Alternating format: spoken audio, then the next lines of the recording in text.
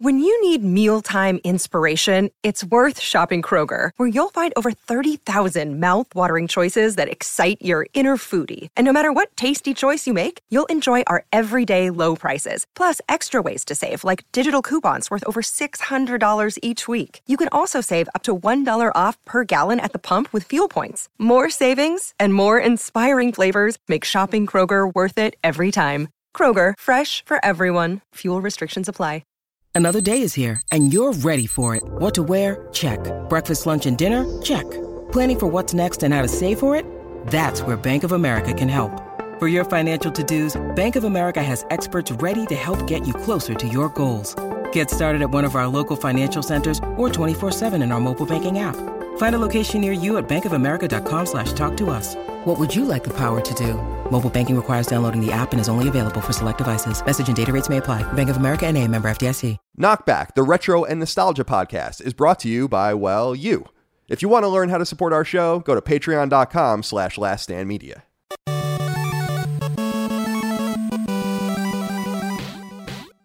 Greetings and salutations. Welcome back to Knockback. My name is Colin Moriarty. I'm joined as always by my brother, Dagan, Heavy Raider Moriarty. Dagan, thank you for joining me today. How are you? This is a false start. I accidentally didn't start recording the video, so we did like 15 seconds or so. We were just joking that we don't want to do this episode twice. No.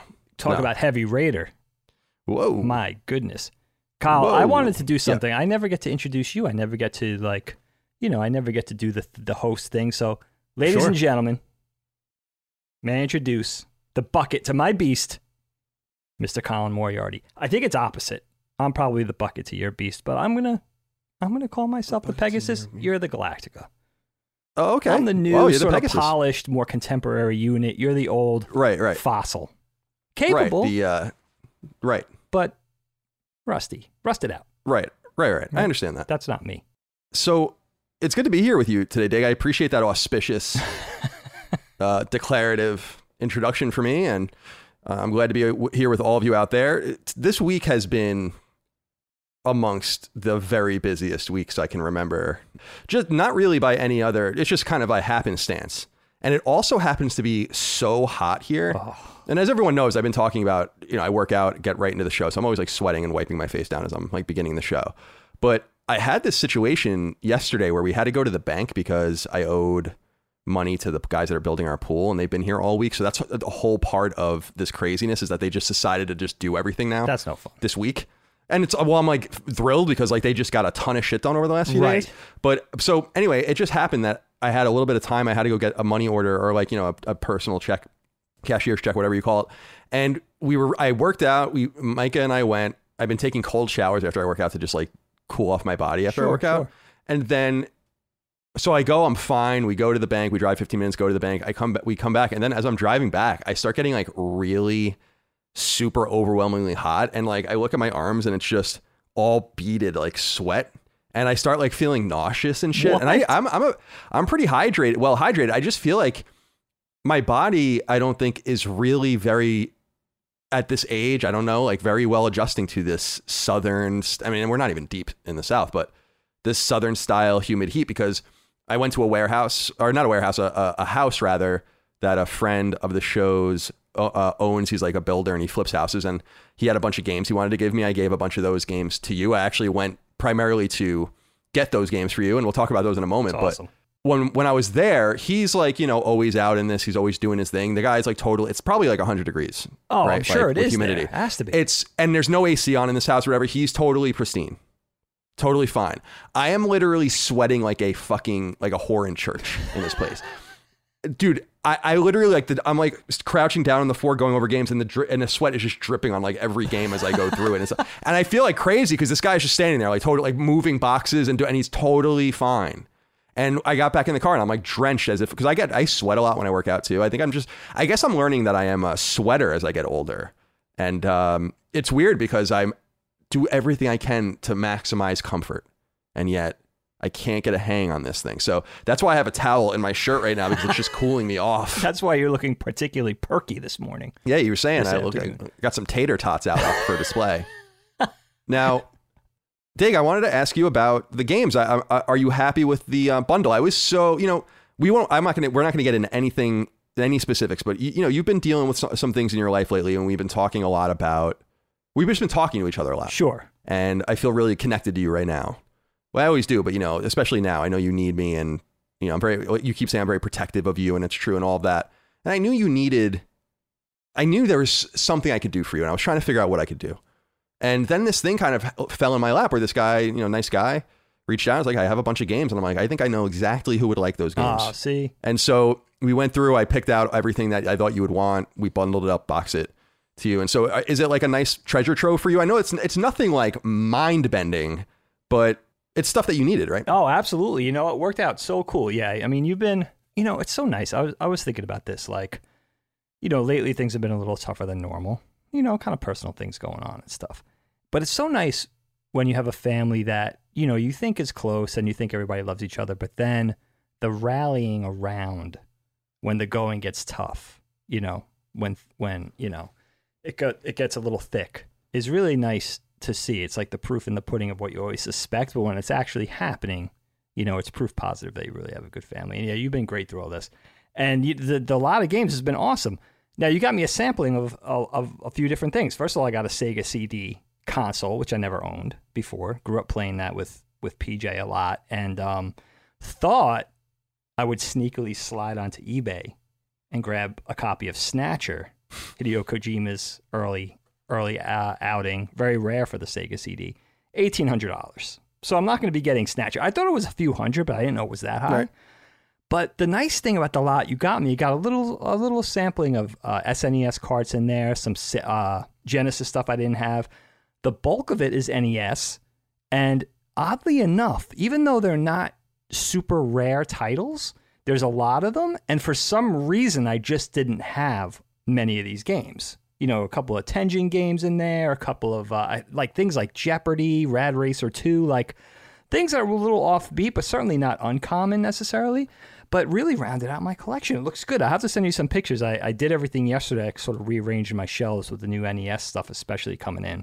And it's looking good over there, man. I have to say, it's looking really nice. Yeah, we should get a little tour when we can of your space. And yeah, I was happy to do it. And it was, because I'm just flipping the rest of these, as I've said, for G.I. Joes. And so that's really exciting. And I'm like, so into just like I'm talking to people on the DL, like I see a person, like just a random person, like that I follow these random people that like collect GI Joes, and I DM with some of them. I'm like, don't even bother with eBay, I'll buy what you want.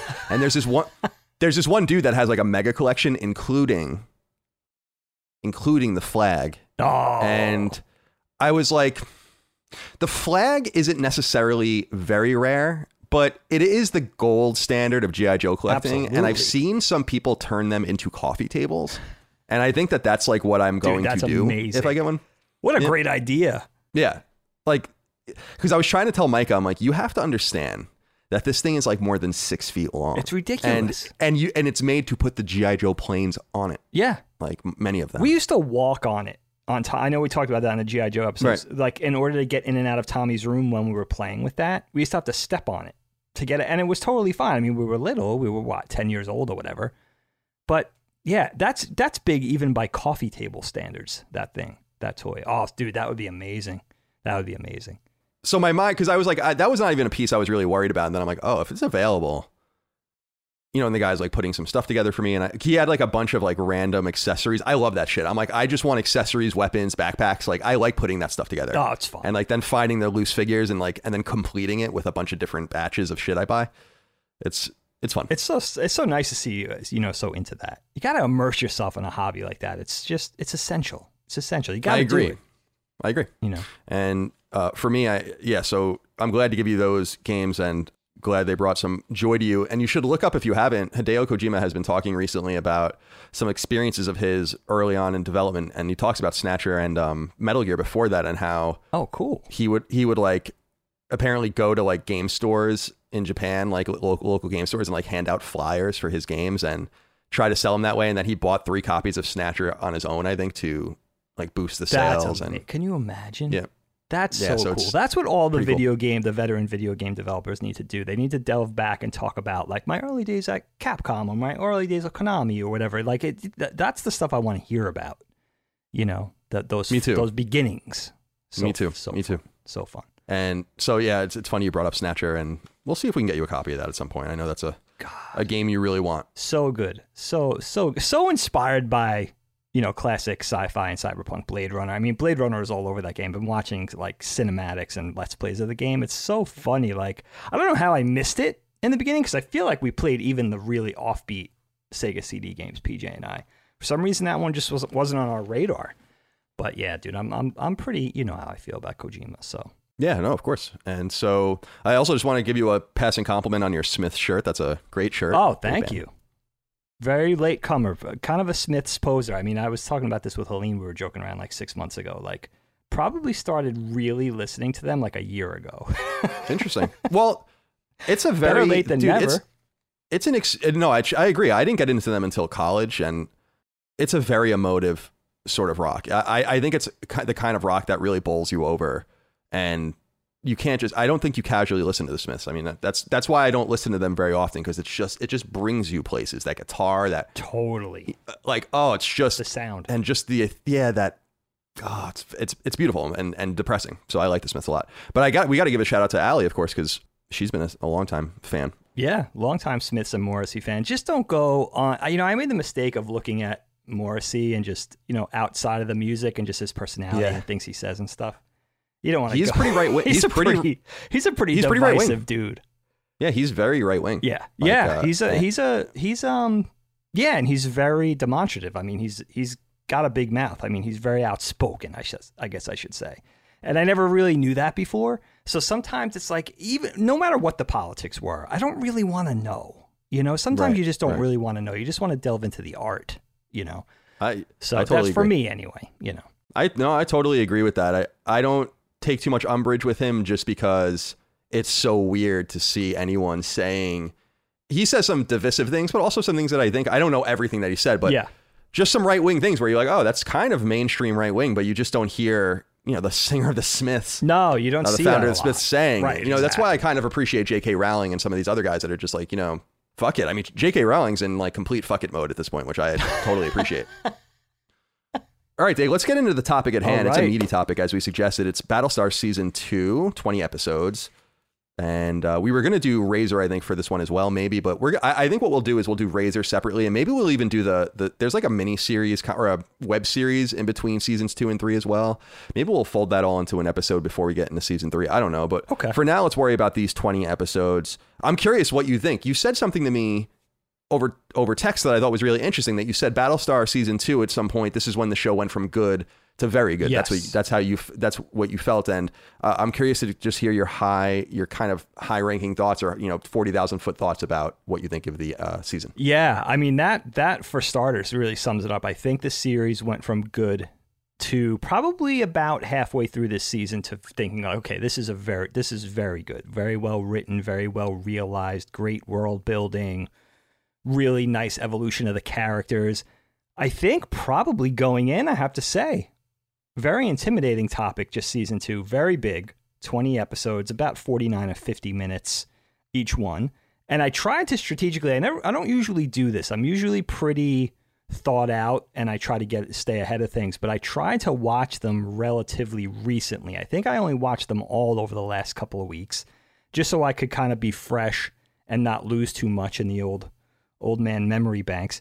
And also, I have to say, as much as I like the series, and I can't wait to get into it with you, a couple of things. One, I know how much you love this series and how much it means to you, so it's really kind of a pleasure doing it, because I know how much you enjoy talking about this. And you're the one who turned me on to it. 2, you've seen the whole thing, you've seen the whole body of work, but I'm only, just to remind all you guys, I'm only through season 2 right now, so I haven't spoiled, I'm not ahead of that, so I can only kind of articulate and converse based on what I've seen so far. So I just know that going in. I don't know beyond the ending of season 2. And if I may proffer up just a little bit of criticism going in. One thing occurred to me in the series it sort of occurred to me through, going through, but at the end I sort of arrived at these thoughts. It's a very mercilessly heavy show. Very, very melodramatic, with not a lot of levity. I think it speaks to the flavor of sci-fi that I'm sort of drawn to. I like fun. I don't mind the drama. I don't mind the gravity. I like a nice storytelling, great characters. Seriousness is fine. But like the best sort of episodic fiction that we know, we always talk about the Mad Men and Sopranos specifically. I know those are gold standard, but they're great examples of, not holding back on the drama, melodrama, seriousness. I mean, look at Don Draper's situation, right?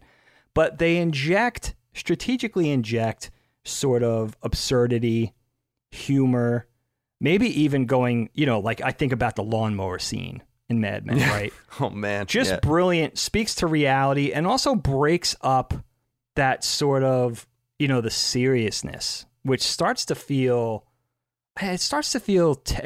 stressful when you're watching stuff like that. It also speaks to a little bit of, and I know the creators come out of Star Trek, but it also speaks to Star Trek a little bit for me. Like either it gets overly technical or overly bogged down in sort of just being nerdy or serious. And I think you need a little more of that levity. I can't think of that many instances of levity over this entire season. So for me, that's really the only thing it really needs to be, I think, up there.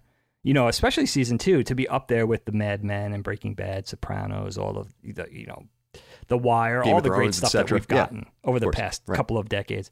So that was really the only, sort of mile high overarching criticism that I have for the series. But I mean, there's a lot to say. There's a lot to break down, a lot of story points, very well thought out, lots of characters.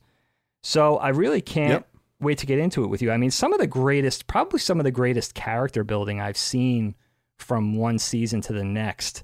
Very pleasant experience with that. And, I come out of this. Also, I came out of season 1 feeling differently about quite a few of the characters when we talk about wrapping up season 2. So there was that evolution for me too, of like really being drawn to some characters that I thought were sort of being, I thought they weren't being well used. I thought they could have done a better job with certain characters, and they seem to address that in season 2, which I think is really cool. Some of those characters that I thought were squandered in season 1. So I can't wait to get into it with you. We have a lot to talk about, 20 episodes, a lot of characters coming in and out, which we could talk about, a lot of new characters.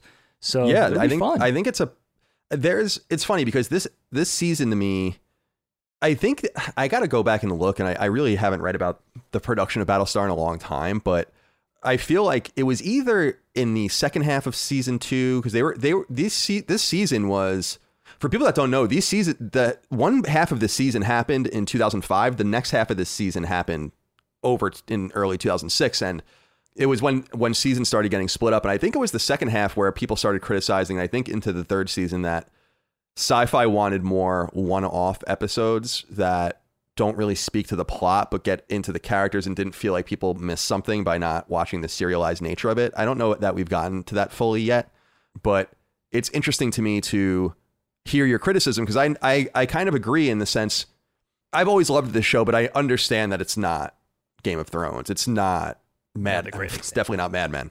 And it is under that. It even in production and thoughtfulness and stuff, it's not Breaking Bad, which I am not a huge fan of, but certainly am much more fond of after we did our recent 3-episode knockback about it. But it's funny because what you find so nerve-wracking or stressful about the show and watching shows like this is exactly why I like shows like this. And it reminds me a lot of the conversation, and I don't know if you've heard anything about it, but the show Ozark on Netflix, which I'm a huge fan of. That's the Jason Bateman show? Yeah, okay, yeah, that's the Jason Bateman. Through the first 2 seasons of that. Yeah. So you're familiar with it. Yeah, then. yeah. That show is brutal in terms of just no levity really at all, and just gets darker and darker as Jason Bateman gets more and more in. And it's a show that's really tense. Like, people have a hard time watching that show because it's like that.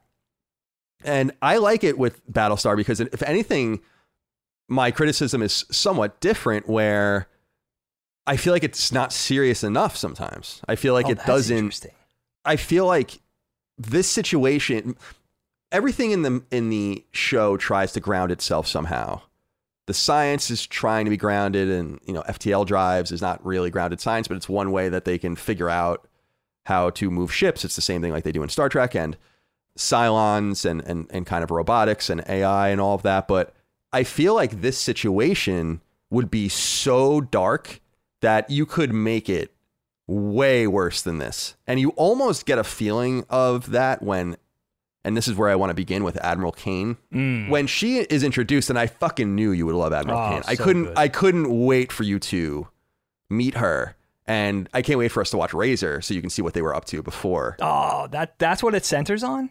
Yeah. Oh, that's going to be... And as I told you, she mentions to her XO, it's just a reference. She says when she's trying to get loyal Marines, she's like, I want them loyal, Jack, razors. And it's a reference to things they did back when they basically murdered a bunch of people, took their ships, took all their supplies, and left them for dead. So let's start here. And of course, on Knockback, which is supported on Patreon, patreon.com/laststandmedia, we hear from the audience. You guys vote on topics, submit your questions, comments, concerns, thoughts, and ideas. And Michael Steinmetz wrote in and said, how tense was that Pegasus Galactica standoff? So what did you think about the introduction of another ship, this whole group of people doing something else and integrating themselves, and actually, because of military protocol, they become the leaders for a little while, or at least Admiral Kane becomes the leader, and Commander Adama is, at her behest. So what did you think of all that? I mean, it was a shock to me. I mean, first of all, this season, I love the way it delves into multi-part stories and then does one-off stories, all in the name of, like you said, speaking to the universe, the world building. It all makes sense. It's all useful. It all ties in. I love the way they kind of swung back and forth between those kind of one-off stories and the multi-parters. But this is really the meat of this season. And this, for me, this arc is where the season really started to get strong. I think it was funny. I was talking to you and texting with you as it was going on. I think my first thought, oddly enough, was like, okay, they're introducing something mystical or supernatural here. This is a ghost ship or something like that. So when everything panned out, spoilers, and it was a reality that this ship, there was another existing battleship that survived the conflict with the Cylons. It was really, really cool. Such a revelation. It sort of doubles the excitement in a way, because now you have a fleet with two warships, basically. So it was super fun. And I loved, just in a broad strokes way, I loved the disparity between Kane's sort of battleship and her fleet and her sort of legion and Adama's, and the way that it's quickly realized that they're handling their conflict with the Cylons in completely different ways. It really makes Adama and the Battlestar and the initial, the Galactica and the initial fleet look like they're really handling the situation with kids' gloves, where Kane and her entourage are dealing with the situation with much more brutality.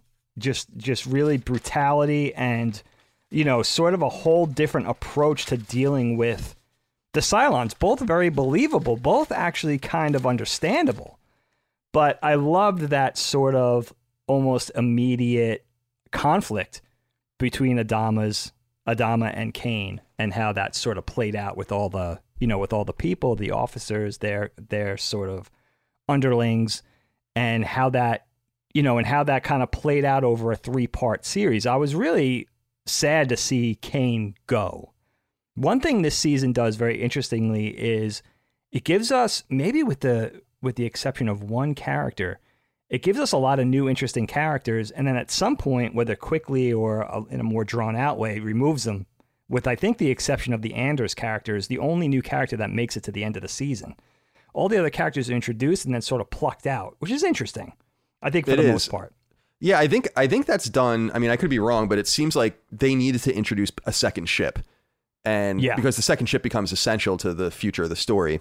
And so I think they did it in a really interesting way by, again, taking advantage of, from my perspective, 9/11, post 9/11 ethos. This time, warrantless searches and holding people indefinitely and torture people and fascism. Yeah. And that's what I said to you was Admiral Kane introduces fascism to the show, and it's been begging for it. And we mentioned last episode during season 1 that Adama could have made a fascist dictatorship, a military dictatorship, the second that this happened, and instead didn't do that. And he meets someone who did that and actually did it in the most brutal way possible. And one of the things that I wanted to bring up was I love her XO Fisk. I think it's a great character. Great character. And he's really, his exposition, interestingly, comes from his conversations with Ty when they're getting drunk.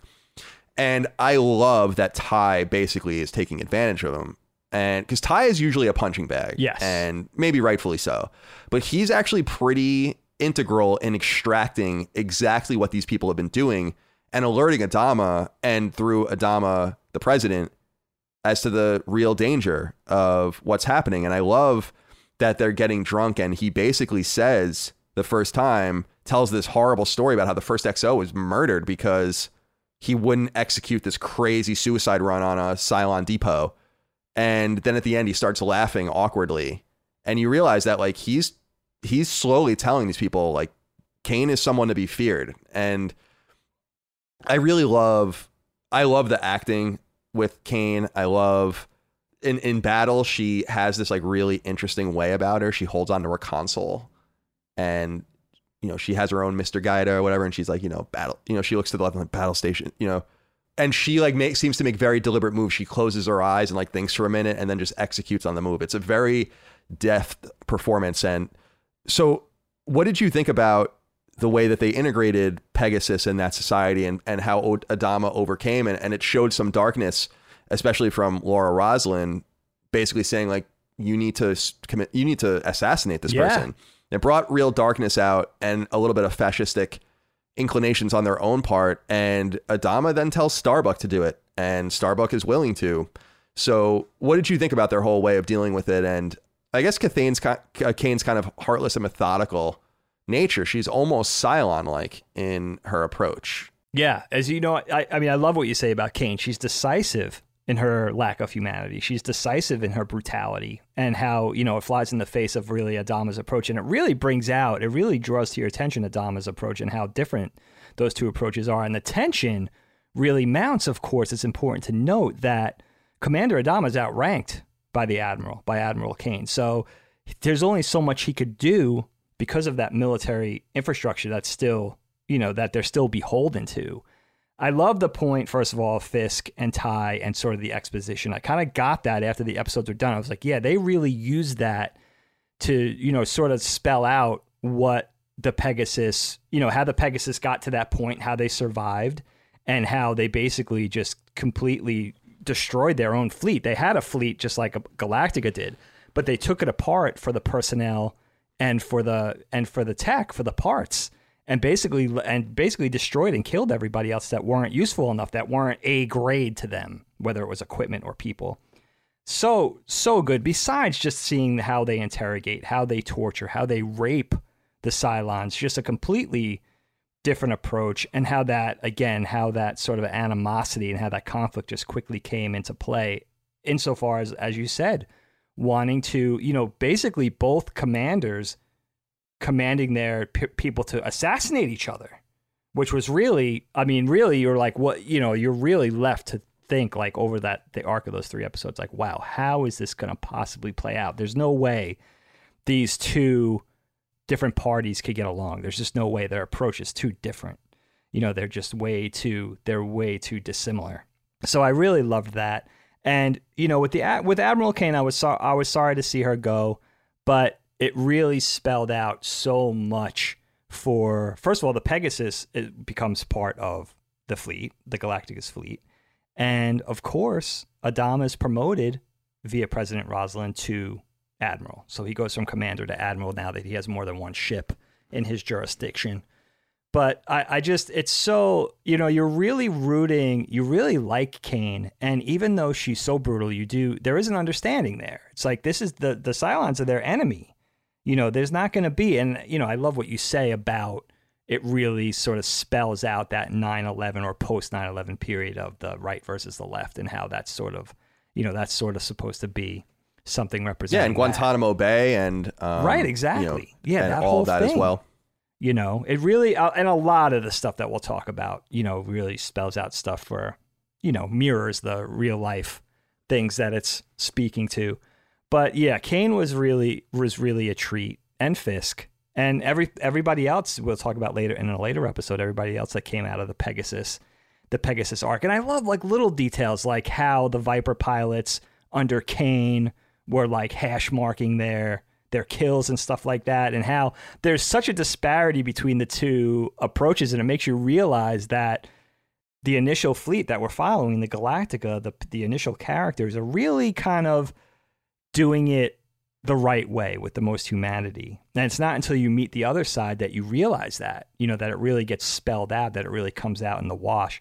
So it was really, that was really, really a lot of fun. I was really kind of sorry to see that they couldn't come to terms and that Kane didn't survive. I liked even Madam President, even Rosalind, sort of being the mediator between the two and sort of trying to broker some sort of peace.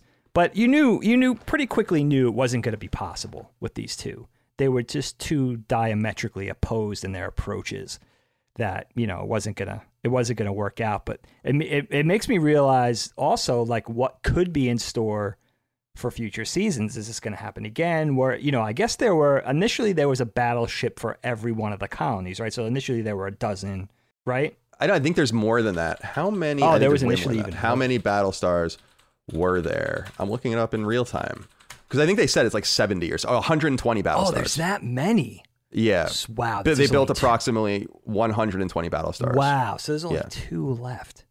Yeah. That's amazing. And so, and then there are obviously a bunch of other classes of ship as well. Right. I'm glad, I didn't want to talk very much more about it, but I'm glad that you brought up Lieutenant Thorne, their interrogator. Interesting character. And they openly are raping and torturing this number 6. And it makes you wonder how much Kane knew and didn't. And he says, I think, and I have it written down here, you can't rape a machine. That's the quote when they're almost flabbergasted that they would say anything at all to them. Like, what are you talking about? Right. Like, why are you protecting them type of thing? Right. So, I like the idea of getting personnel, like civilian personnel, and how they go into that just a little bit, especially with Commander Adama on the deck with the chief that they get from another ship who's basically a civilian engineer. Yes. Very interesting. They can tell just by the way he doesn't really know what's going on and all of that. I really liked that as well. We get more into that in Razor, and we can talk more about that then. That's why I don't want to get too much into it now. But needless to say, I think they had a fleet of 15 ships. And I agree with you that Kane is much more gray than she seems.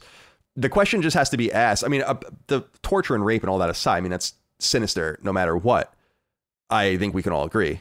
But in the main, her aggressiveness towards the Cylons, their attack, they're surprised Adama's surprised to learn that they are seeking out and attacking the Cylons, which the Cylons are not. And that they found the fleet because the Cylons have been following them, Adama's fleet. So they look weak when they're found because Kane is actually tracking the very Cylons and hitting them while they're chasing Adama. And so I think it puts them in a softer position, but it does bring up the question of like hot and cold. Like, you have to ask the question, is Kane's and her ship too much? Certainly. But you also have to ask the question, and this does come up in the mixing of the two fleets and all of that, is like, is the other side too soft? Like, has the other side just been running and fleeing too much?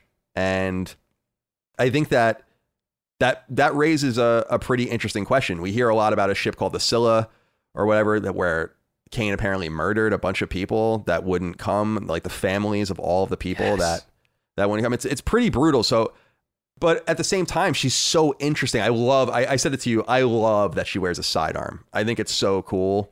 You don't see the officers on Galactica doing that. All of her officers do that. So it's just like a visual cue as well as to the way they kind of roll.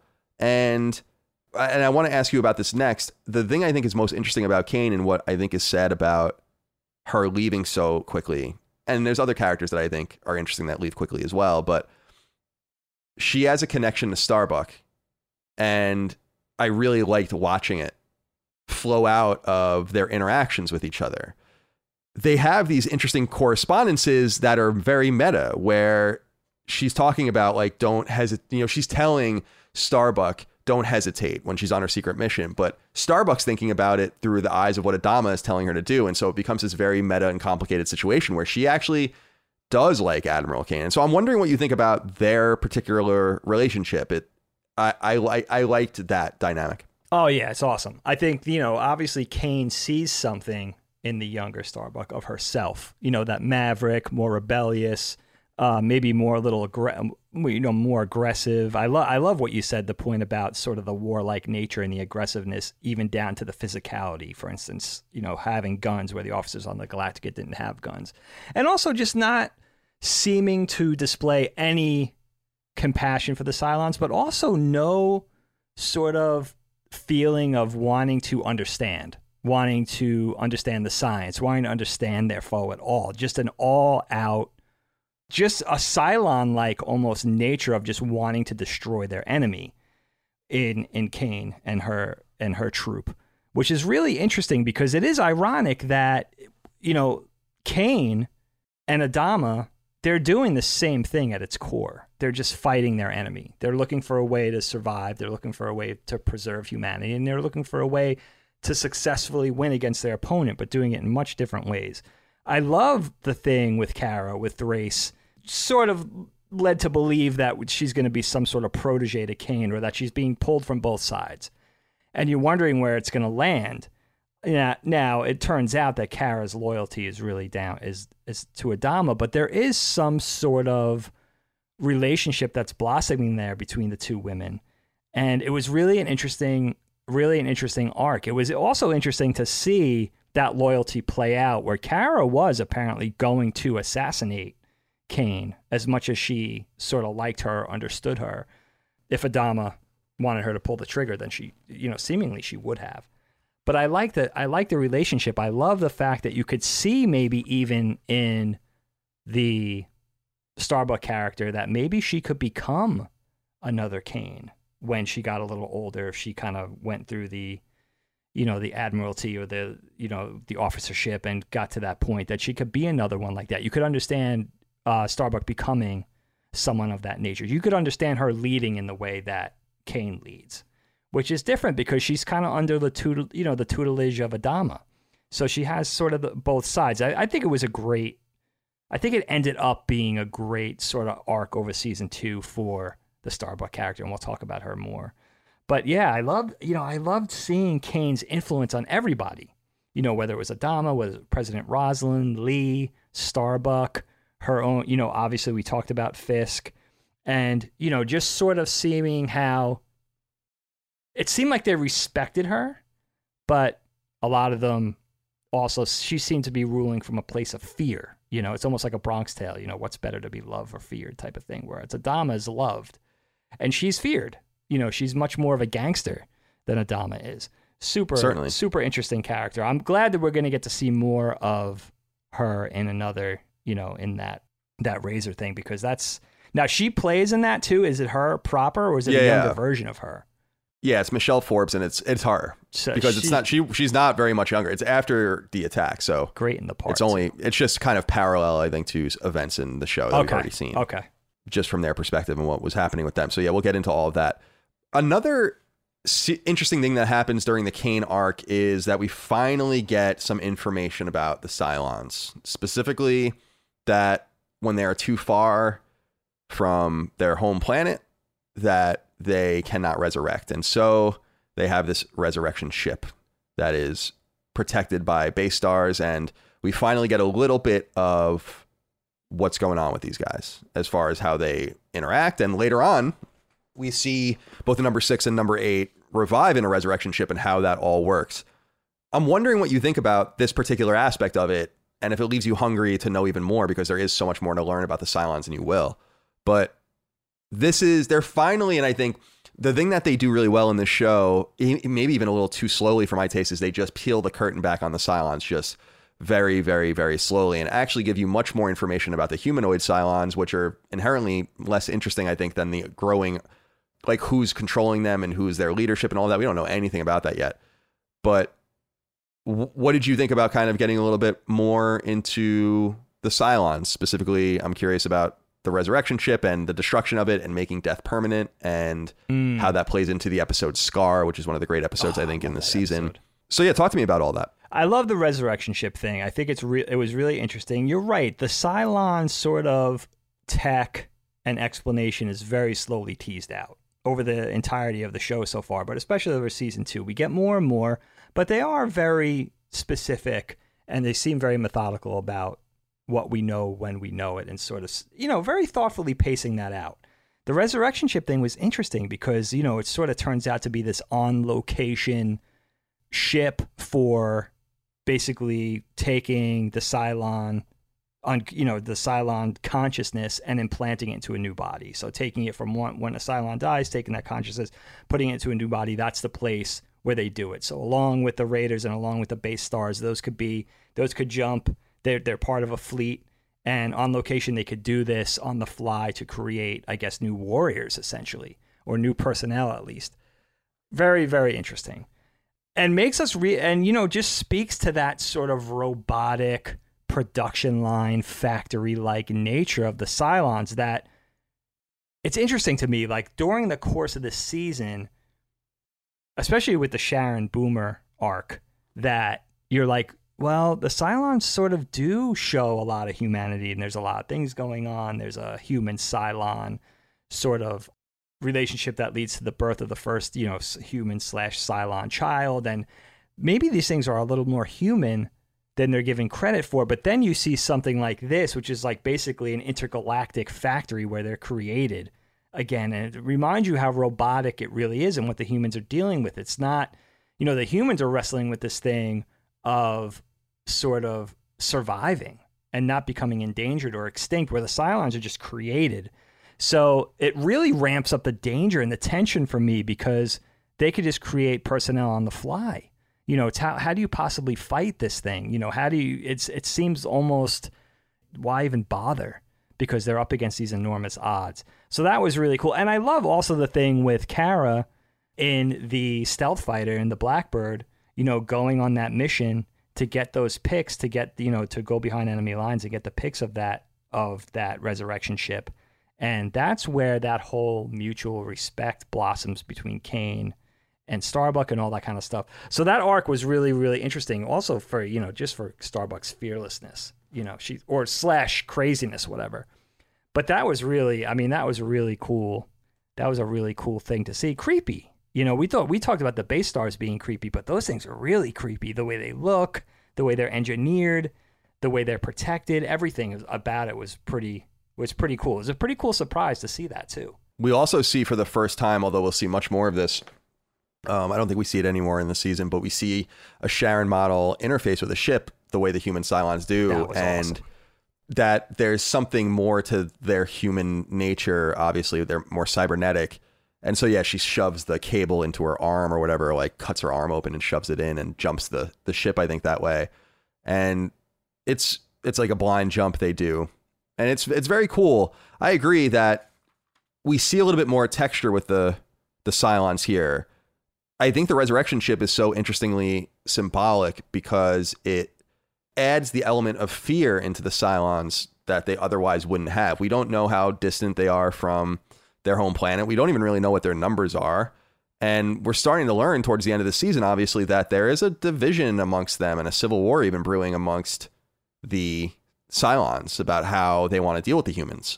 So I love that at that point, once the resurrection ship is destroyed, the insertion of permanence just completely and utterly changes the game. And it feels good because the humans have won a significant victory. Now, every one of them they kill will not resurrect. Their conscience will, and their memories will beam out to nothing because they are too far and too distant from other places where they can be revived. So I loved that they got into that. It's jumping ahead, but I'm curious what you thought of watching them revive and the process of life and death, and how clever I personally think it is that they bring in, because I remember wondering when I watched the miniseries, I'm like, what happens to the number 6 that died from the bomb, right, when she protected Gaius? And I always assumed that at some point that's what happened. Gaius survived somehow. He has this consciousness. That 6 is with him. But it's interesting to think like she revived still in another body. Right. And Valeri, when she was killed by Callie, dies and comes back.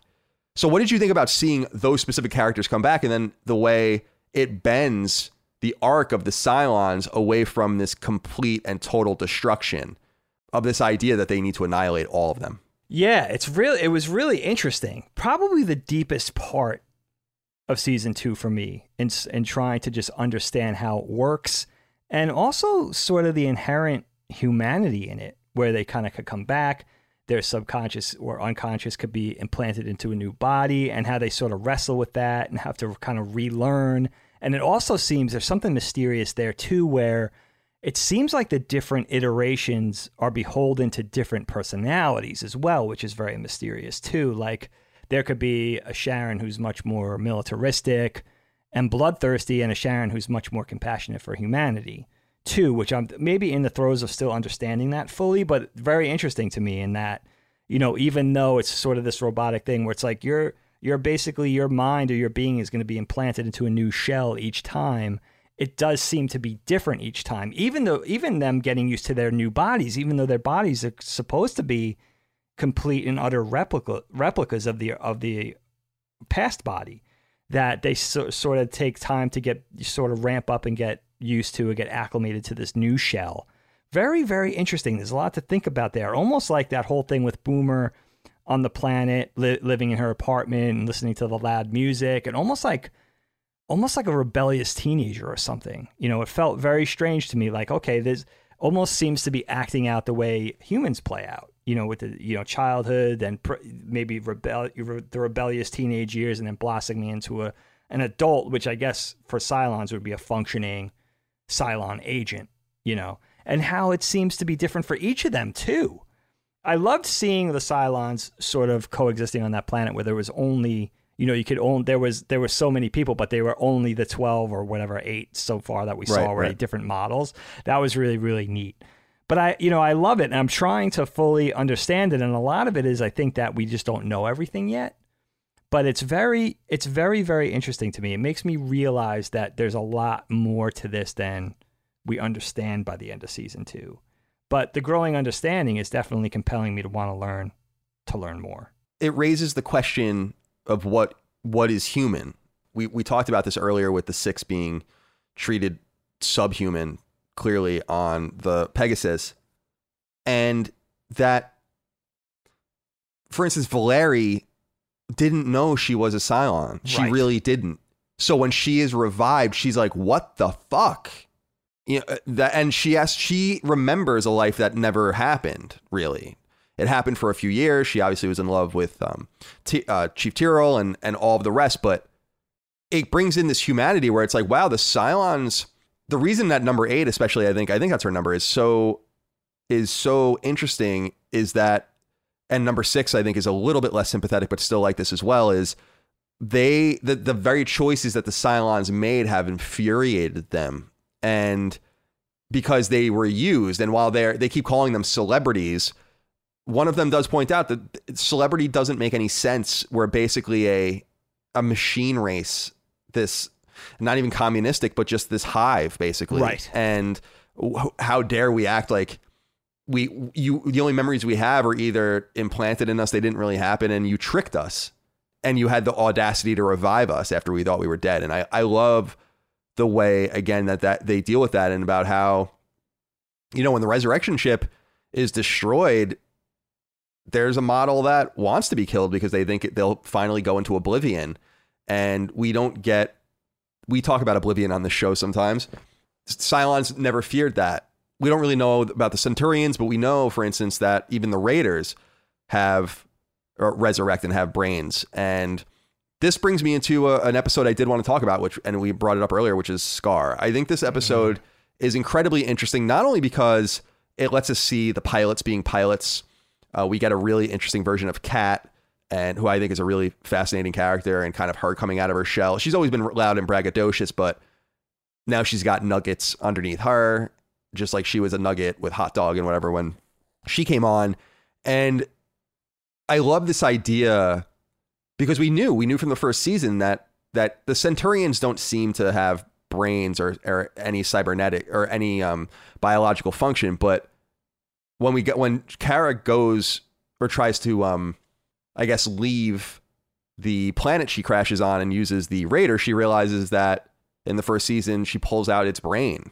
And so these things are alive, and they too are dying and going back. And Boomer is the one that tells them, like, a ship like Scar is full of rage. He's died over and over again. Now his death is permanent, but they're still kind of trying to hit them. So what did you think about this episode? I thought it was maybe one of the best of the season. Oh, dude, it was one of my favorites, especially for that one-off and sort of just going in one-off direction for 45, 50 minutes and just going and just exploring something that was fun. I love. But you reminded me in talking about, just before we get on to that, something that really compelled me and spoke to me in this season with the Cylons, and just in trying to understand the enemy and trying to understand this thing that humanity is fighting against and everything. I loved, you made this point of the whole Cylon thing. We know they're made by mankind, but the thing is so deep and so scientific, plus how much, the Cylons just sort of ran with how they were created and evolved in their own way. It's become so drastic that we actually see that there are certain Cylons who don't even realize that they're Cylons. On the flip side, we see the adverse sort of emotional effects on humanity that the same notion has on a character like Chief, who's actually paranoid that maybe he's a Cylon. So it kind of puts you there. It kind of makes you realize, wow, can you imagine the horror of this situation on both sides? That, the humanity, for instance, is being infiltrated secretly by these Cylons, that you would go to bed at night thinking like, holy shit, am I a Cylon? Like that's where it gets like, oh shit, for me. Like that's really great writing, and it really crosses over into horror in a way for me too, And so you see both sides sort of wrestling with that, with those sort of metaphysical questions. But for the Scar episode, yeah, man, first of all, broad strokes, I love seeing like a story centered around the Cylon sort of Red Baron, right? Their ace pilot. That's just fun. And that's something that reminds me, we never got, for instance, in like the mainstream Star Wars universe, we never really got something centered around like a badass TIE fighter pilot. So that's really cool. And also thinking about, even with that, it would be interesting in a different way. But now we're thinking about, we're dealing with robots, man-made creations. So what makes this Red Baron character, this Scar character, so much better of a pilot than the other Cylons, for instance, when they're all robots? It speaks to, again, sort of how much humanity is imparted in these things. And like you said, getting a proper vehicle for the character of Kat, who really didn't count prior to this. And why I love that is it really gives Starbuck a proper adversary, a proper rival, not just in skill, but in bravado. I think that over the arc of season 2, Starbuck is she's very interesting. They really take a lot of risks with the Starbuck character, I think, because, we compared her to Han Solo in season 1. And no matter what Han Solo does, whether it's part Harrison Ford or part of the writing or just that the fact that he's so charming and, so charismatic, that he's always likable. Even when he's being unlikable, he's likable. But the Thrace character could be really repugnant at times and really off-putting. And I think it's really interesting to make a protagonist that unlikable. And she is for, really until the end of this season. I would say she kind of ebbs and flows and moves in and out of being pretty gross at certain times. Very human. She's imparted with a lot of humanity, a lot of gray. But I like giving her a proper rival because we find out that Apollo, for instance, Lee, is so different that they're not really rivals. How, not just in skill, but in leadership and their humanity and their personalities. But I thought this was a really fun vehicle to have, a proper rival for the Starbuck character in Kat, and also kind of to explore the Cylons a little bit and how it works. And like you said, see things from the perspective of the pilots. I think, the Vipers are one of my favorite things. We talked about that in season 1. And I don't think, we talk about fun, we talk about adventure, we talk about that flavor of sci-fi, the dogfighting. There's not enough of it. There's just not enough of it, especially in season 2. So it was nice for them to move back in towards the end. You're like, when are we going to see some Vipers? 5 or 6 episodes before the end, we get that. And it was a lot of fun. It was super cool. Yeah, I'm pleased that you brought up, Starbuck is a challenging character. I was saying to Micah, because she's watching it for the first time with me, I'm like, I actually like this character a lot more than I did watching it this time. I think I appreciate and respect this character a lot more, and where she comes from and how daring and bold and brave she is. And yeah, I think it's cool to have like a protagonist that's kind of on the edge. We don't often get that. Sometimes we do. Yeah, right. Exactly. Yeah.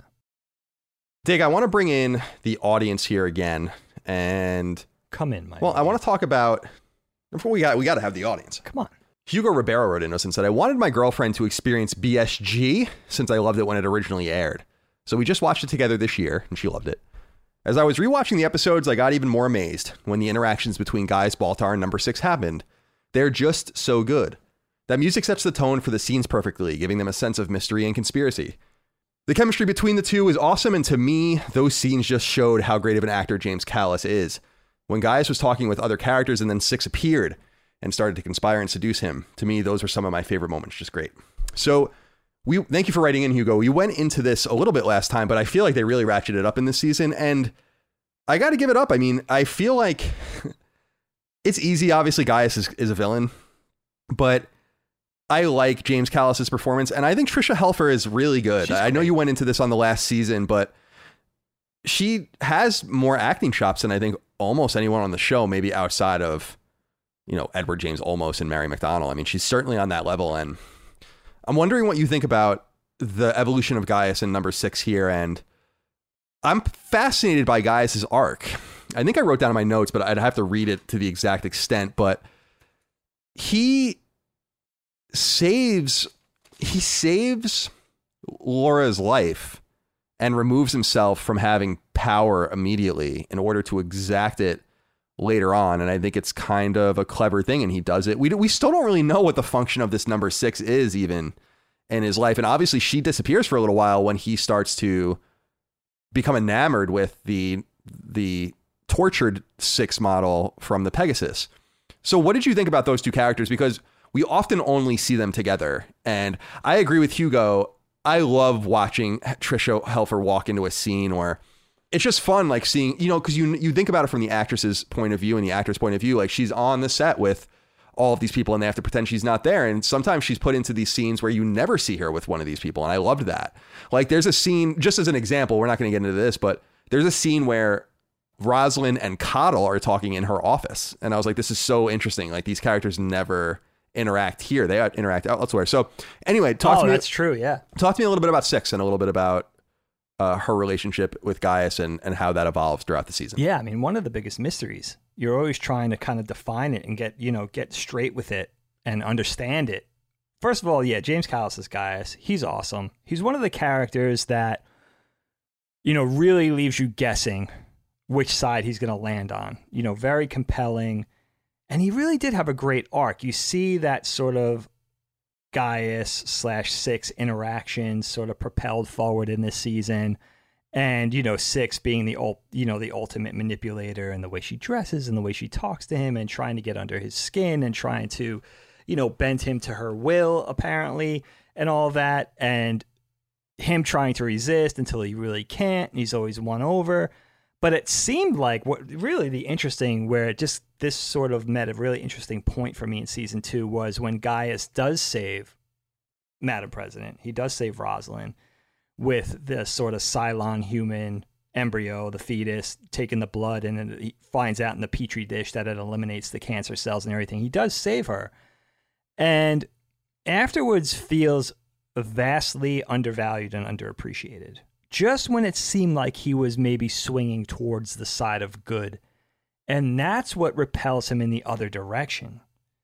So, again, speaking to the nature of the series, it's very understandable why he flies off in the other direction.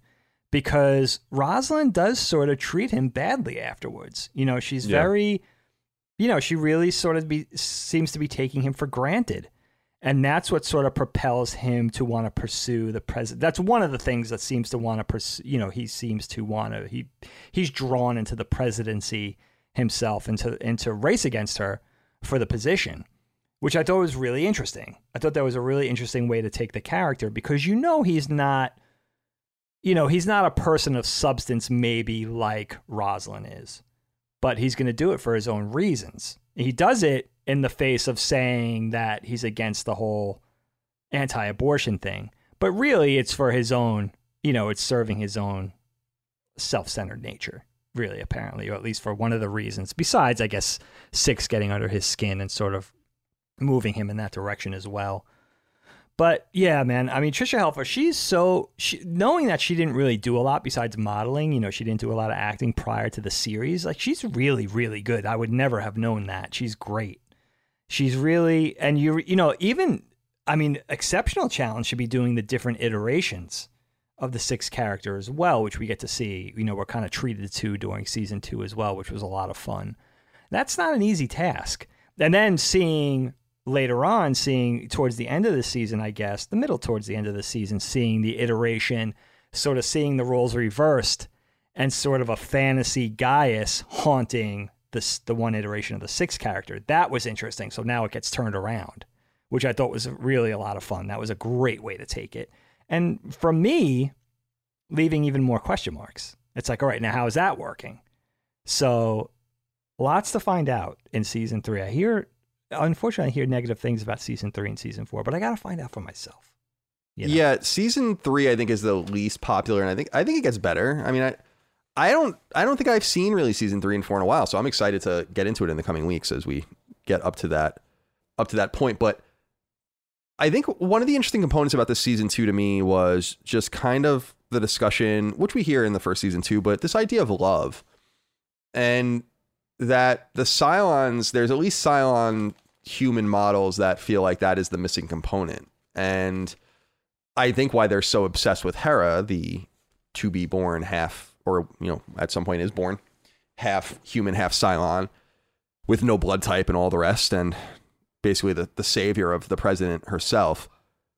I wonder what you think about this notion of love and this notion of almost cross-racial in this world love, where 6 thinks she loves Gaius, and she does love Gaius, I guess. Gaius loves 6, and the Chief and Hilo love Sharon, and none of it really makes much sense. It almost, like, we often think, in other words, of love as like a uniquely human thing, and it is, but there's this other group of conscious beings that are trying to grapple with what it means and if they can do it, and it brings them to the point of wondering if the entire genocidal revenge mission that they went on was just a massive error. And it's almost quaint when they talk about it, because it's like, are you kidding? It's done. Like, you did it. It's done. Like, no going back. In fact, we hear from Dana Beers, who we'll talk about in a little while, that the attack went so well because of number 6 manipulating Gaius, that it's even their wildest and best projections didn't see them succeeding this well. So what do you think about this component of love and this mystery around it this season? You know, it speaks to me of some of the best sci-fi I've seen. And you think about space opera, right, which Battlestar is one of the emblematic space operas. You got to have the love, got to have the love triangle. And, you know, sort of redefining love between aliens. In this case, you know, a lot of things like Macross, for instance, they explore love between humanity and alien races. In this case, it's humanity and a robotic race. But it is interesting because it seems to be saying, or you could read into it, that if something is human enough, if it has enough human-like qualities or human-like potential, then humanity could love that thing, and vice versa, which is really interesting. Not to even speak of also the complication of the love triangle, which is a big thing in space opera in general, but Battlestar Galactica specifically. You know, if you think about, you know, Dee, Lee, Starbuck, Dee, Lee, Billy, 6, Gaius, whoever else, everything, there seems to be love triangles that play everywhere you look.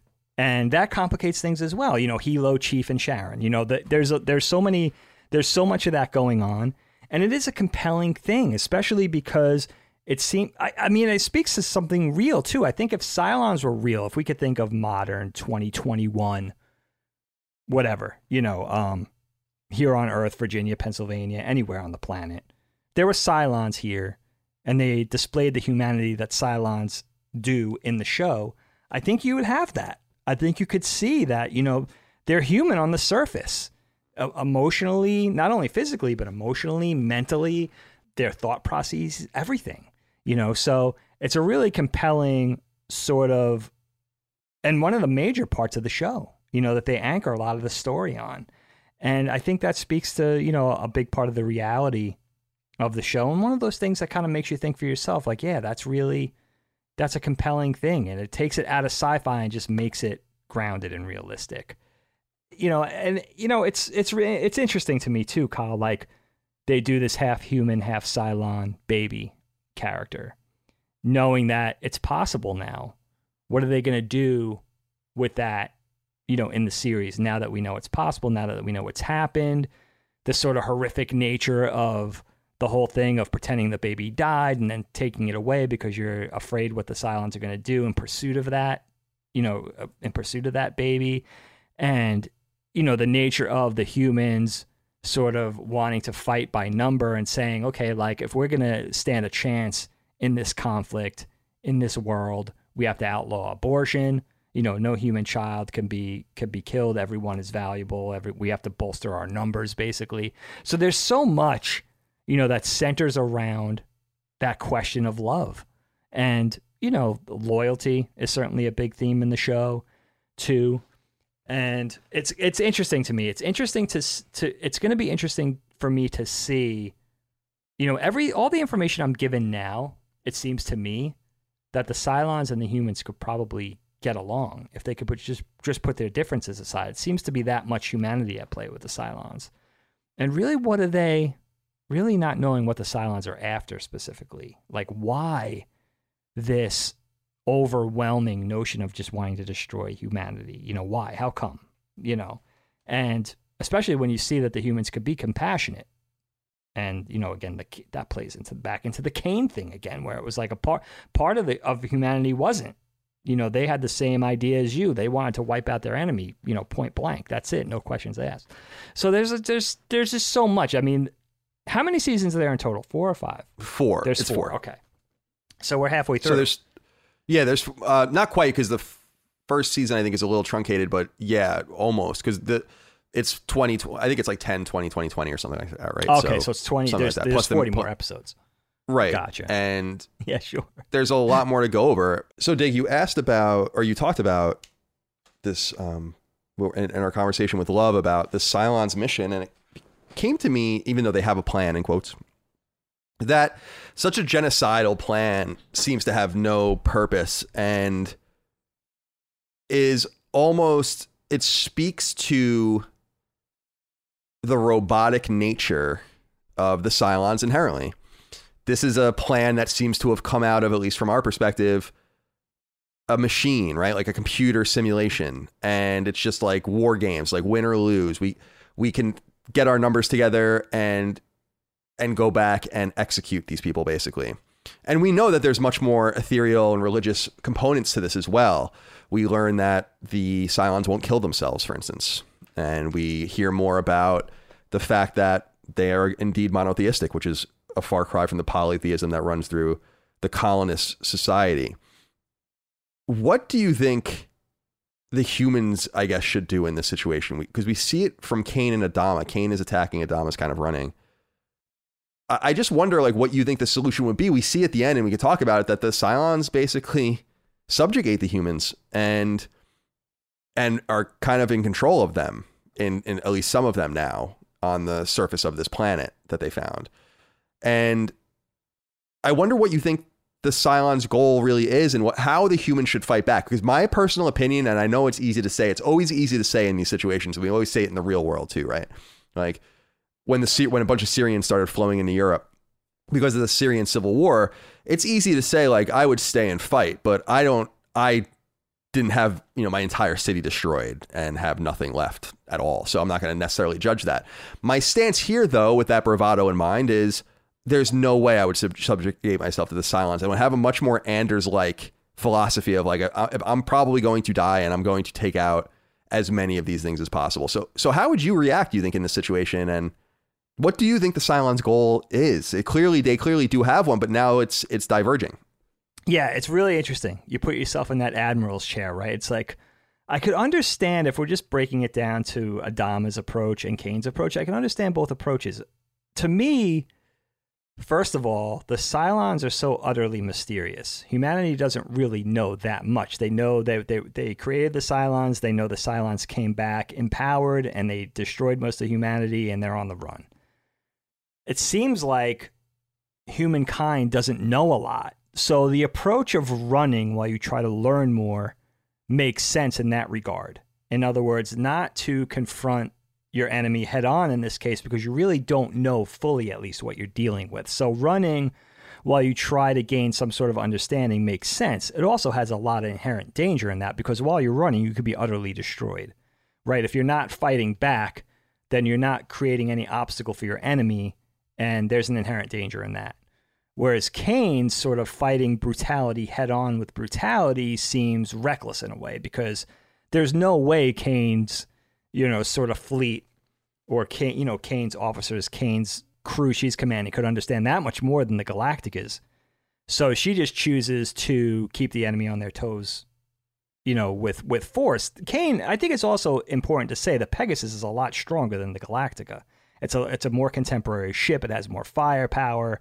I don't know how much larger it is, but Kane commands a better fighting force than the Galactica does.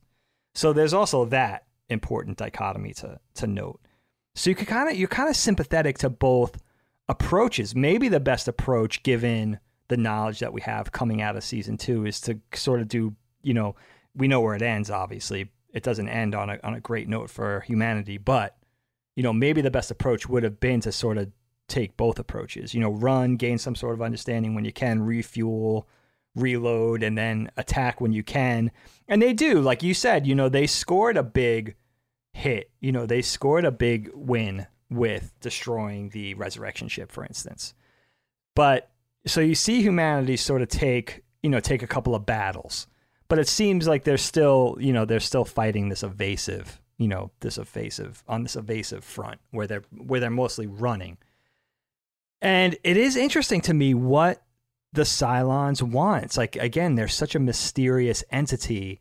It does almost seem like, if you're asking me coming out of season 2, it does almost seem to still be beholden to some sort of religious belief. Something that they believe, that the enemy is humankind and they need to be destroyed. That whether it's that they believe humankind is evil, or that they're a blight on the universe, there's some sort of virus, whatever it is, they seem to be compelled to destroy humanity, no questions asked. There seems to be blips on the radar of certain Cylons, but it seems like the majority of the Cylons still believe that the humans are the enemy and that they need to be destroyed. It's those little pockets, it's those little exceptions on both sides that are probably the most interesting to me at this point. Those Cylons that are sort of having second thoughts, and the humans that are the Cylon sympathizers. We see little pockets of humans that, are sympathetic to the Cylon cause. That's interesting to me, and again, very very realistic to me. And you could also see, of course, all the plays, if you think of like 2005, 2006 era planet Earth. There's a lot of mirroring of what's going on in real life compared to what's going on in outer space with the Cylons versus humanity. Certainly. You had brought up Anders earlier, and I talked about him in passing. We should go back and discuss this as well, because the season kind of does begin with this. I don't think it's the most interesting arc, but I think it's really cool. We find that there's this team of pro sports players that in a game called Pyramid that has been holding out, and I really love that. I think that's fucking hysterical, actually. I think that is a really cool thing. They're basically in the mountains training when this all goes down, so the Cylons don't know they're there. So it's literally this complete professional sports team. And Kara kind of ingratiates herself into this group after realizing that they're kind of conducting these, terroristic hit and run.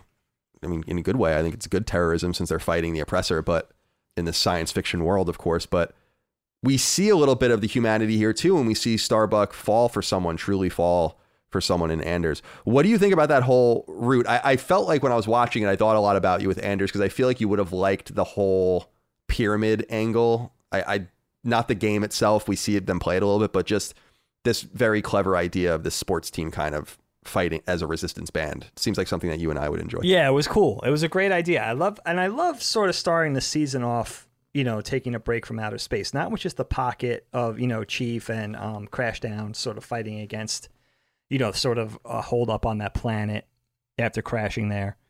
But this whole thing with these athletes turned militia, forming this pocket of resistance down on Caprica and opposing, the Cylon contingent on that planet. It was really cool. Reminded me a lot of, they're holed up. They're in the woods. They're in the mountains or whatever. The, God, my mind is going blank for a second. The zombie series on... Walking Dead. It reminded me so much of The Walking Dead, where they're holed up. The people are holed up in the prison in that world. They're holed up in this high school, this abandoned high school that they're using as their facility to sort of live and to give them shelter and give them a place to stay while they're fighting these Cylons. It was really interesting. And also to see Starbuck enter into a relationship that seems to go past the sex.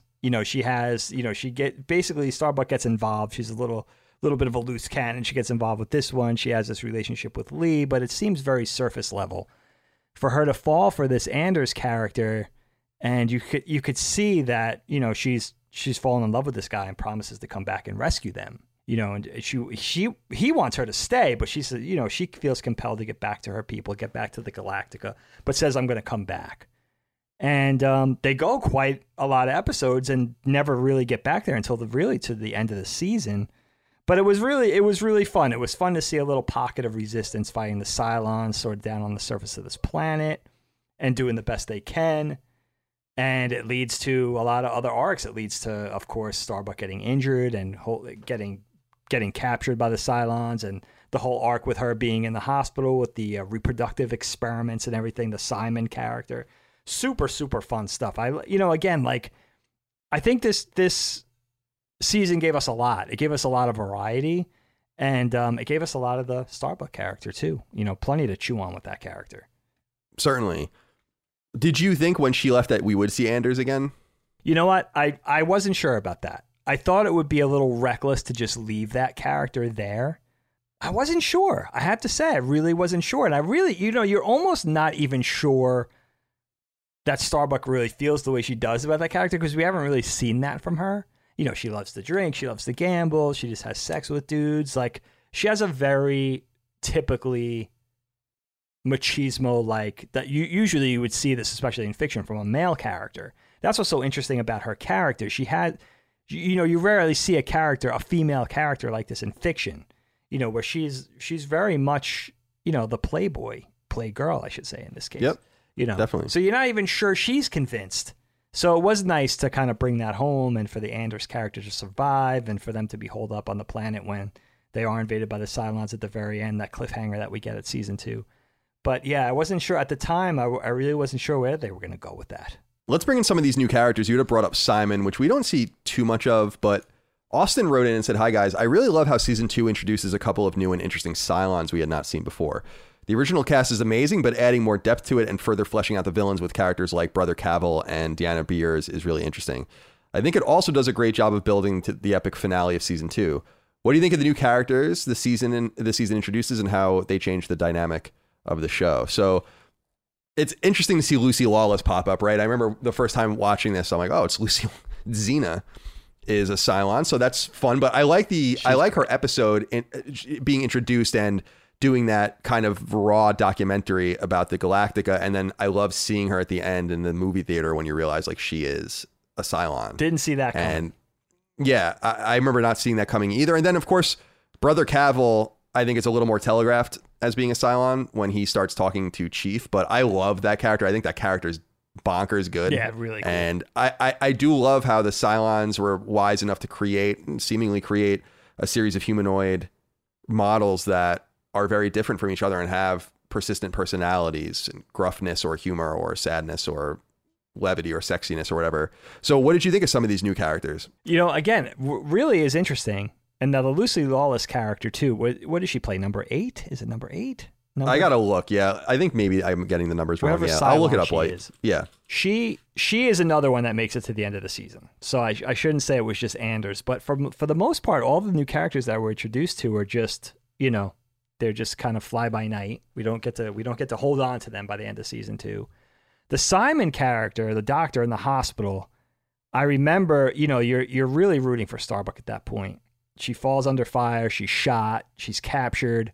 You don't know at the time, but she's captured apparently by the Cylons, and then she wakes up in that hospital to this benevolent doctor, soft-spoken, easygoing, seems very comforting. I remember really like, please, Simon, be a good guy type of thing. Turns out he's a Cylon, and she's in some sort of Cylon, facility where they're doing these human Cylon reproductive experiments, and they're gonna basically experiment on her, and she gets wind of that cleverly and manages to escape, which is cool.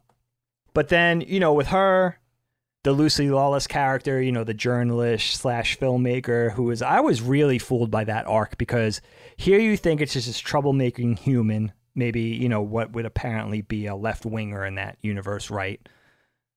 And you think she's out to make the Admiralty and, the officers and the Battlestar and the commanders look bad.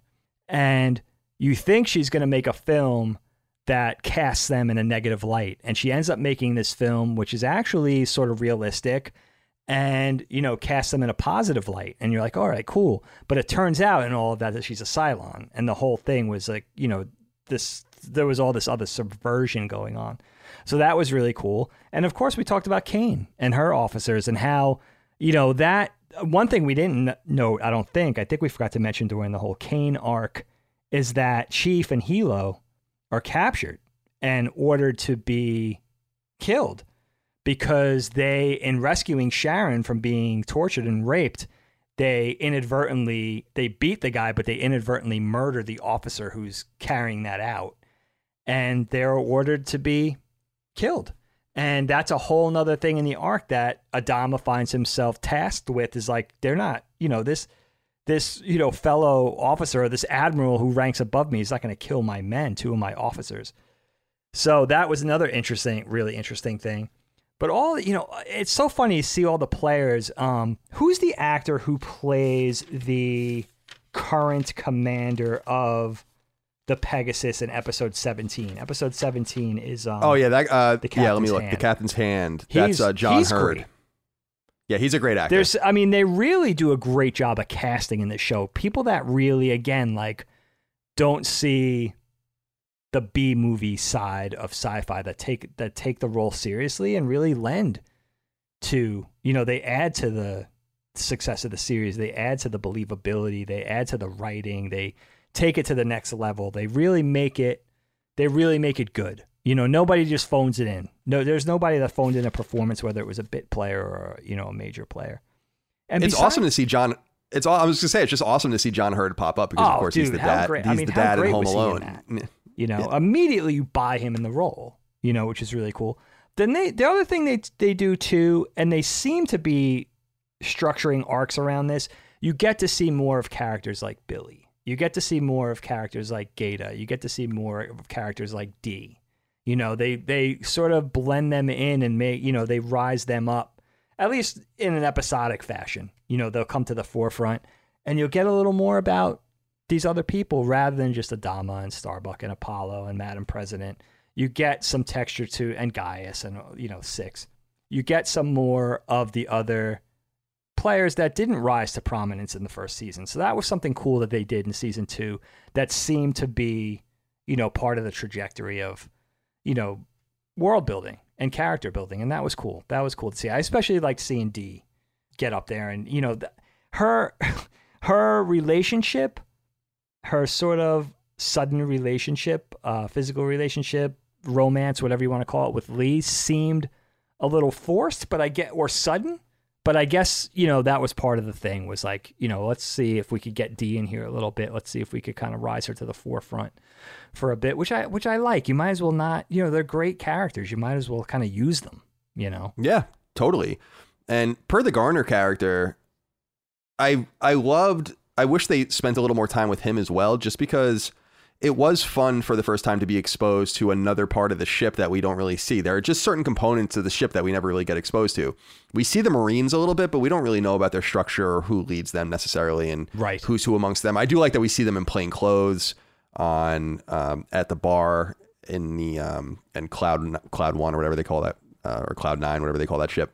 Yeah, that was cool. And that was really cool, but I like that John Hurd's character is referencing kind of the engineers and the people in the pits, like keeping everything going. And I love the symbol of the watch that he always held, about how everything was like always regimented, and he was used to, as Lee says, working with machines when he's promoted to commander of that ship. What did you think about that exposure? It is his fault that the ship gets attacked. He falls for an obvious Cylon trap. I don't know what he was thinking, but I love the heroism of him going in and fixing the problem himself, understanding and diagnosing the problem. It's not quite as dramatic or sad as seeing Kane go, but it was like, why can't this character just stick around for a little while longer? I know, just give us a little bit more of this cat. Well, I love that whole thing, because that was one of the episodes that really subverted my expectations, because you have this character, he's a lead engineer promoted to commander of that ship, of the Pegasus, and he's sort of out of his league because what he knows is tech. He doesn't know people. He doesn't know strategy. You think that, when Lee's like, at that point, he's promoted to major, and he and Starbuck are both on the same page, like, no, this is a Cylon trap. And the commander's like, going against their sort of advice and saying, no, I disagree with you. He's not doing it because he's a coward. He's doing it because that's what he really thinks, but he doesn't really know military. He doesn't have any military jurisdiction or knowledge or, knowledge of strategy like they do. And you're thinking this guy's a coward. And then what you see him do at the end, he's able to delve into his area of expertise in order to save them. And he turns out to be a hero, which was, I thought, a really clever bit of writing. You never see things that are that thoughtful, where it's just a character who thought he was doing the right thing in one way. He was just out of his area of comfort, out of his area of jurisdiction. And he ends up being a hero in his own right, which I thought was really cool. I thought that was really, really thoughtful. And that sort of thoughtful storytelling and that sort of thoughtful writing really it compels us to see more of that character, but they're also very clever about telling a great story and then getting that character out of the way, almost like it would be an impediment on what's important. And I think that takes a sort of amount of courage too, especially when you see a successful bit of acting like that. You must look at that and be like, all right, we could do a lot with this character. Like this, even off the page, from the page to the performance, like this is even better than we anticipated. And you could see them being tempted to carry on something with that character, or maybe make something more for that character than they initially thought they would. So to actually brush that character aside and concentrate on what the trajectory you initially intended is, that takes a sort of amount of courage, and commitment, which is cool. Sure. Something else you had brought up earlier was, and we kind of glossed over it was when Starbuck is in the hospital and is basically being experimented on, and there's that really creepy conversation with Simon when he's basically saying like that they need to reproduce and stuff. What do you think about the obsession with the Cylons have with reproduction? It seems like they're trying to will themselves into existence and they can't seem to do it. And you would wonder if they would why not just embrace the fact that you can just create more of yourself or more models or whatever. What do you think of that baby farm and people being plugged into these machines, and they're just the Cylons can't seem to figure it out? It's super interesting because it makes you think like, okay, the Cylons, they know they have this technology which seems advanced to humanity, right? It's like they could just, take, they have this immortality where it's like the body is a shell. They basically take the subconscious, put it in that body expires or is murdered or is killed in some way, passes away, and then they could take that and put it in a new body. So essentially they never die. So you think they would be content with that sort of technology, but it seems like they're thinking like either we could take our race to the next level or even make a better Cylon. What if we kind of cohabitate with people, with humankind? Like, is that a possibility for us? So it seems like they're thinking about that. Like, could they make even like the next echelon or even more superior race of Cylon by coexisting with people, which is creepy. And they're sort of forcing it. And it also kind of makes you realize, for how advanced they seem, that they have questions too. That they, maybe they're just as fascinated in humans being their creators as humans are fascinated in in Cylons, and maybe, think humans thinking Cylons are so advanced, maybe Cylons kind of think that of humans in a way too. I think Dr. Cottle even says in one way, like they could have done this any way they wanted. The reproductive system is exactly like humans. Why would they do that with all its inherent faults? So there's something about that too, where they almost put human physiology on like a pedestal, where they don't even, it seems like they wouldn't have to do that. They can make it even better, which is interesting. So maybe the Cylons don't know as much as we think they know, or, they don't know as much as man thinks they would know, given that there's this, quote unquote superior race, or have even gotten better than man intended. They've somehow managed a way, even though they're robots, they managed their own evolution in a way too, but maybe that doesn't mean much. They still have they still have questions just like people do, which is interesting. By the way, I had forgotten to answer the question for you and for the audience before about the model number. So I do have that list. Oh, yeah. So Cavill is number 1. Leoben is number 2. Deanna Beers is number 3.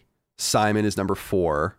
Doral is number 5. We know number 6. And then number 8 is Sharon. And there are others. Okay. We haven't learned them about yet. Okay. So I wanted to ask you about this too, about the idea of conflicting goals. And this all comes to a confluence actually at the end of this season. Simon Pusateri wrote into us and said, "Hey, C&D, I wanted to write in to see how each of you felt about the ending of this season. For me, the time jump and then occupation by the Cylons was an absolute jaw dropper. I remember being so shocked the first time I watched it years ago and feeling like I couldn't wait to start watching season 3. Keep up the good work. It is surprising, and we'll talk about what you think is going to happen, because I'm curious about that. I have a few what-if questions for you. I know the answers to, but I'm curious, as someone who's kind of caught in time right now, what you think about things. But before we get to that, what do you think about the conflicting... I mean, Gaius represents this in the election, obviously, and what do you think about the conflict between finding Earth or just settling?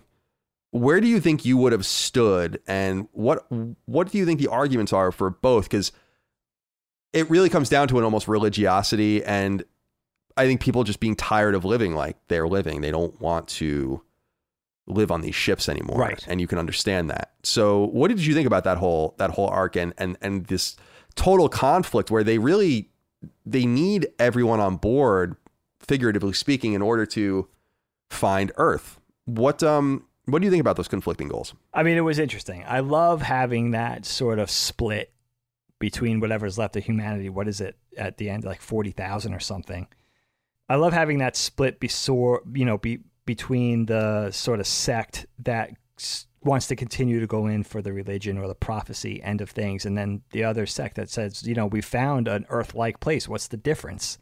Let's just settle here. They find a place that's seemingly Earth-like in every way, and they start to settle. And first of all, I love the fact that Gaius goes in for the presidency, and then, the whole thing with the, becoming president, even sort of flying in the face of the whole contingent who rigs the election and everything. And he still comes because they think it's so dangerous. Or Madam President thinks it's so dangerous with Colonel Ty's help and everything.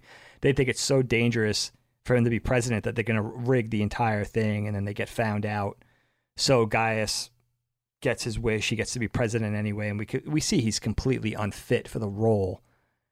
And so, humanity seems to be in a bad spot under Gaius. And then sort of the two, humanity being split in two as far as like what they want the end goal to be. Like, are they ready to just leave space and settle on this planet that's Earth-like? Or do they go in to, continue to try to find Earth and be beholden to the religion that they were initially compelled to seek out, the prophecy and everything? But I could see wanting to also the notion, very important, the notion that even Adama thinks, like, after whatever it is, like a year and a half, that the Cylons, he believes that the Cylons kind of stopped pursuing them for whatever reason. Like, he thinks that threat has abated. Right. And I think that's really interesting that, so basically they're completely taken off guard because the Cylons basically, that terrorist sect set off that nuke. They blow up, I guess that's the luxury, they blow up Cloud9, I guess. And then as a result of that nuclear blast, that's how the Cylons find them, ironically, because they say they would have never found them there. because of the soup or because they could never detect, whatever the atmosphere was like there. So the Cylons tracked them via that terrorist attack. And that's how we leave it. We leave it with the Cylons, right. Sort of the Cylon army, amassing above the planet, and that small pocket of resistance. Anders is sick, but I guess, led by Starbuck saying like, all right, like, we got to fight. You know what I mean? We gotta run for the hills basically. And we're going to put up some, whatever kind of resistance we can. And that's how it, the very compelling notion to end on, because you think it's not looking good for mankind at this point. It's just not, No, not at all. And I do love how much Laura flirts with totalitarianism. She's not really truly democratic. I don't think any of them really are. And we talked about this a little bit in the last episode about Battlestar, but I feel like one of the most interesting things about the lore building in the TV series is how it often suggests that the society in which they come from is not that liberal. And I don't mean like big L, like Democrat. I mean, it seems like a somewhat illiberal society in some ways. Right. Again, we learned in the first season that they were like, books were banned, certain books where you couldn't read. And it's a really interesting thing. And so I don't think they have this truly American, like, let's say, democratic foundation, which was why I think the 9/11 parallels are so interesting, because you could say the same thing about some of the things that were being said and done post 9/11 as well. But I really dig that they get more into the granular stuff that makes the Cylons operate and what their goal might be. And I kind of wanted to ask you that as someone who doesn't know what happens next. There are two questions I really wanted to ask you.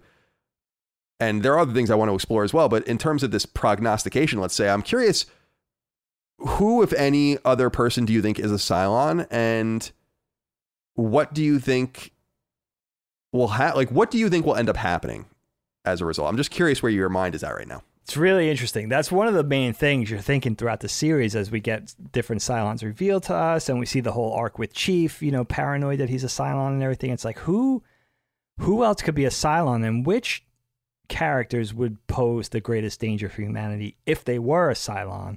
Super interesting. First of all, I have to say, the Madam President arc over the season was really, really wonderful, because I really thought that she was going to die. Seemed like the cancer was going to get the better of her. She was on her all but on her deathbed. And then she comes around. There's so much gray with the character. We know she's good. We know the relationship that's blossoming between her and Adama, that mutual respect and everything. But the fact that she orders Kane's assassination, she rigs an election, she outlaws abortion. You make great points. Like, she's a character who really, it's not all good. It's a little bit of her way or the highway. She sees that, I think her intentions are good, but she's going to do it by any means necessary, even if she has to be talked down the ledge by characters like Adama, which makes her a very interesting character. I mean, you think about the season, even Billy in the beginning of the season goes against her and says, I love you, but I can't go along with what you're doing here. When she breaks off with Adama and sort of takes a third of the fleet with her, like, it's a really interesting arc. She's got, from the beginning of the season, we know that she's got a finite time to live. So that's really interesting. I really can't say I know where it's going into season 3. It's really interesting for me. We know that the main characters, our head protagonists, are going to form up some sort of resistance, right? Who is it? It's Hilo, it's Chief, it's Starbuck, it's all the main players. Mm-hmm. So that's going to be interesting. But it seems like going into season 3, they're really up against, the fleet / humanity is really up against pretty overwhelming odds in coming in. Also completely blindsided, because they really, as we said, they really thought they were out of the woods. I don't know really why they thought that, but I guess it was just longevity of that period. They had never experienced a period of a year and a half of peace like that, or of not being, perpetually pursued by this relentless enemy. So it's going to be really interesting, man. If I had to pick one character who I suspect is a Cylon at the time coming out, who's interesting to me? the Callie character. And I only say that because she was so... We know that she loves Chief. We know that, we know she's loyal and all that. We didn't get a lot of the character during this season, so we don't really know a lot about Callie. The only reason I question that is because I'm not sure of her significance, but that would be an interesting one for me, the Callie character. Besides that, I'm really not sure. I can't ask you to guess because you already know if any, are. Yeah, it's always fun to just kind of see where people think things are going. And yeah, since you brought up, and we've been talking a lot about Laura, I also wanted to kind of press you on, what do you think about the kind of budding love of Adama and Rosalind? I really find some of their moments really cute and heartwarming, and love this budding romance that kind of builds between them this season. It's cool. There's such a warmth between the two. And, we know they may have slightly different approaches, slightly different personalities, but they both want the same thing. And I love, if you look back to the beginning or the middle of season 1, where it was like they were kind of saddled with this woman who was coming out of education, and she was going to be the president. She really wasn't appropriate for the role, and what Adama thought of her, and the lack of respect, that growing respect and admiration and that warmth.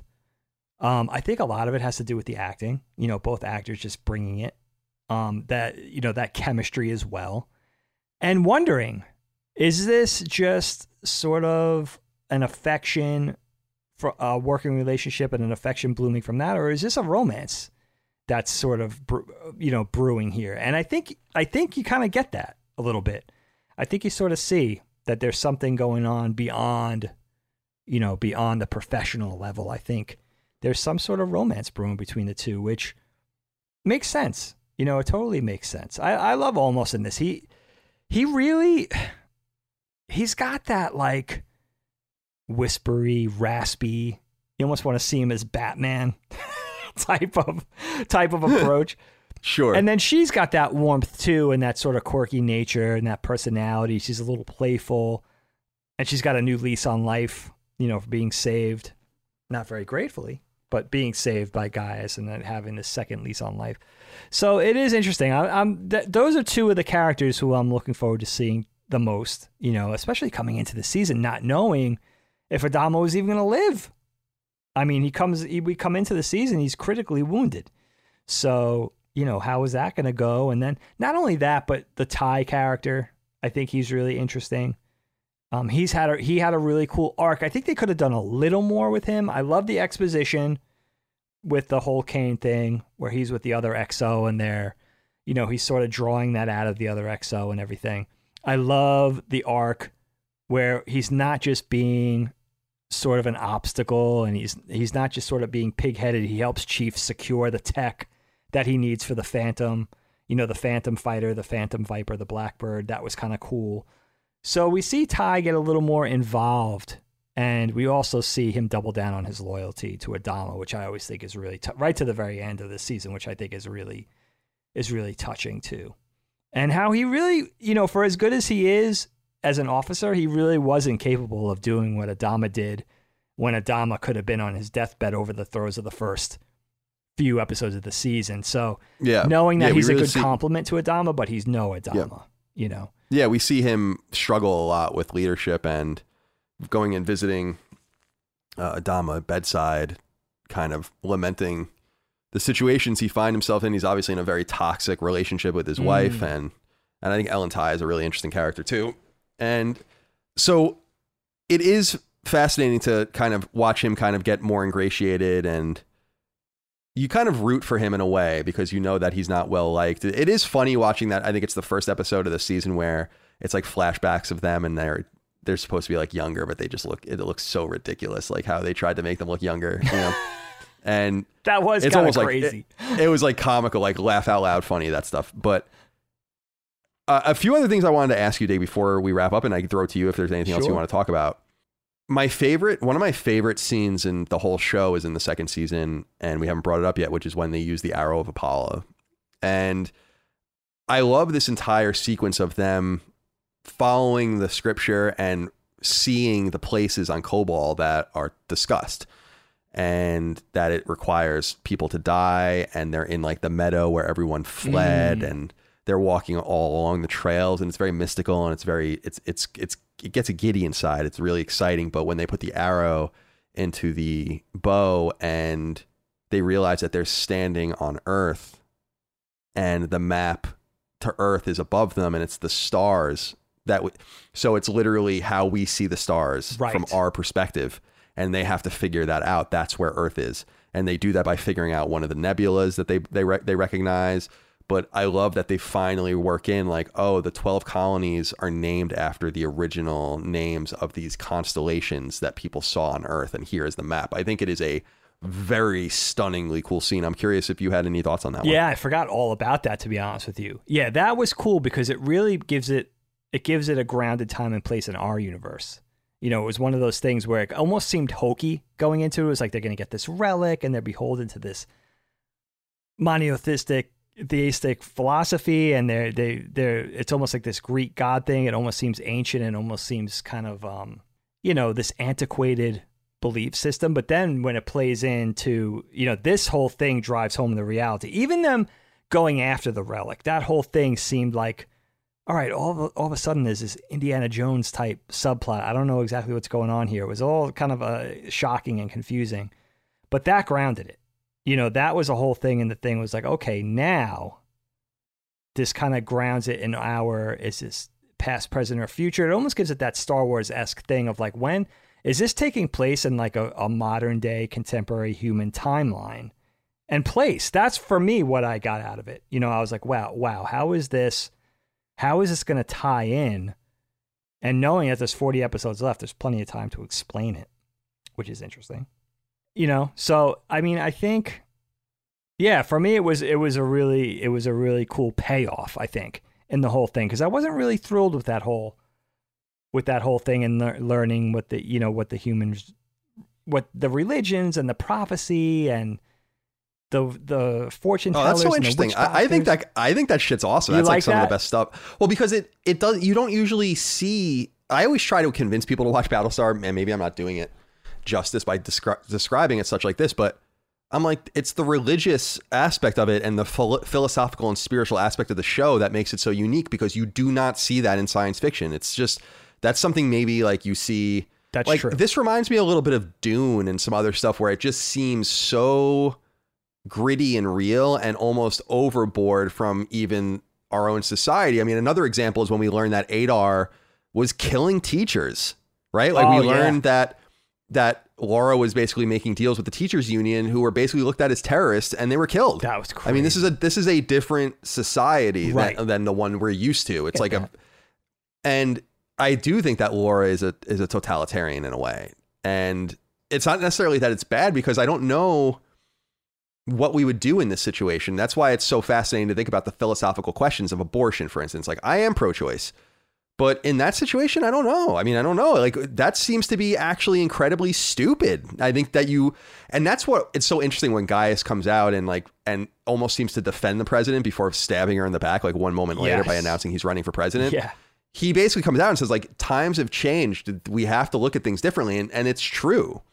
And so, like, yeah, you are pro-choice under the most ideal circumstances, but how dare we like try to snuff out a human life right now? Are you crazy? Right. You could be totally sympathetic to that. Right. In that circumstance. And so I just think like it's fun to kind of look at it through our own societal relativistic lens and compare and contrast. And of course, we've talked a lot about 9/11, but just about the general dichotomy between their world and ours, and how it all goes through. And we see a few of these things and the different ways it vacillates. For instance, I really like the episode that's about the ex-military guy, Phelan, and the black market that he runs. Oh, that's great. And how, it's on a ship called the Prometheus, and all of this, and how much power that people have economically, and how in a perfect situation, it's doubtful that the government would let something like this happen, but they realize that they need this to lubricate the wheels of commerce and get things done, and they just go and kill the leader. And everyone, I love when Lee kills Phelan, because no one cares. No. And I love when he's like, it's done. That's what he says. Like, he's like, it's done. And everyone is kind of like relieved that it's over and they can just do their business, but they don't have to have sex children. They have children for sex slaves. Yeah, they're trafficking kids. Right. And those are things that are obviously never okay. But you look at something like, Lee is getting involved in with a prostitute. Yeah. It's like, well, this seems like it was legal back in their society, but also times have changed. You have to kind of look at things a little bit differently.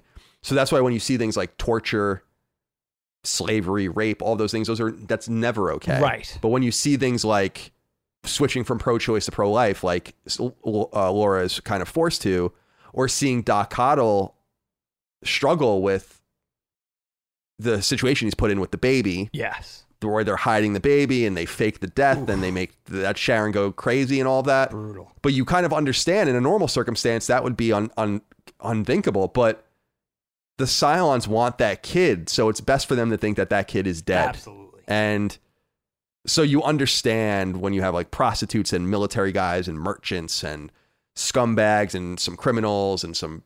It's just kind of the. It's kind of the way it goes. Absolutely. And absolutely, dude. The black market, right? Like treating that like this is an inevitability. That was another thing that subverted my expectations. It was like, and another point for the character of Rosalind, where it's like she wanted to shut down the black market, and the outcome was no, the black market is a necessary evil. It's always going to exist. It's inevitable. The child trafficking was a bridge too far, and we had to take care of that. But people are going to need medicine.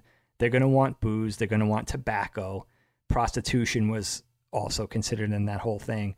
You know, they're going to want, you know, the exotic things like fresh fruit. There's no way to shut that down. It's always going to exist. So we might as well let it exist and develop whatever parameters we have to evolve it. But, you know, that's another thing. It's like in this modern era, we can't shut this down. And that was another thing for Lee's character, like how strong he is, what a great, you know, he was a really interesting character, the Apollo character for me, because he went from being, we talked about this in season 1, seeming like a flyboy, like a jock. We know he's kind of saddled with, you know, being the commander's son and having to live under that shadow, but we didn't get a lot from him, but he really blossomed into a strong character in season 2. By the time he's promoted to major and then he's promoted to commander at the end of the series, like, you know, it's like, that character's really come full turn. You know, he got comfortable in his own skin. He realized his value wasn't in being like Starbuck. It wasn't going to be in like bucking the system or being a maverick or being rebellious or flying in the face of his superiors. It was going to be his leadership skills and how instrumental he was going to be into their survival. So he really grew for me as a character. And also, you know, being, you know, seeing the whole thing with the prostitute, seeing the whole thing of like him having gray areas too. You know, his humanity was on full display as well, just like every other character.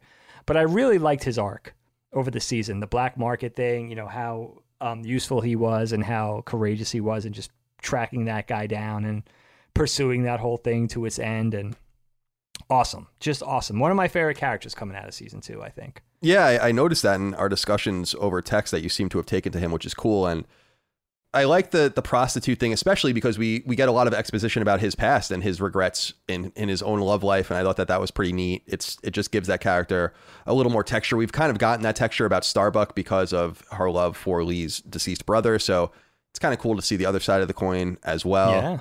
And I think the only other thing that I just wanted to bring up really quick is I also really dug the episode about Saisha Abenel, the kind of conspiracy theorist that tries to take over the bar and get so good. And because you can kind of understand like, oh, well, why are we collaborating with the Cylons? How can we trust that this Sharon model is not going to activate? And I don't know, like it's unclear to me. I'd have to go back and watch like what they know, like what the fleet knows about who killed or tried to kill Adama and all of that. So I just thought that was a neat episode as well.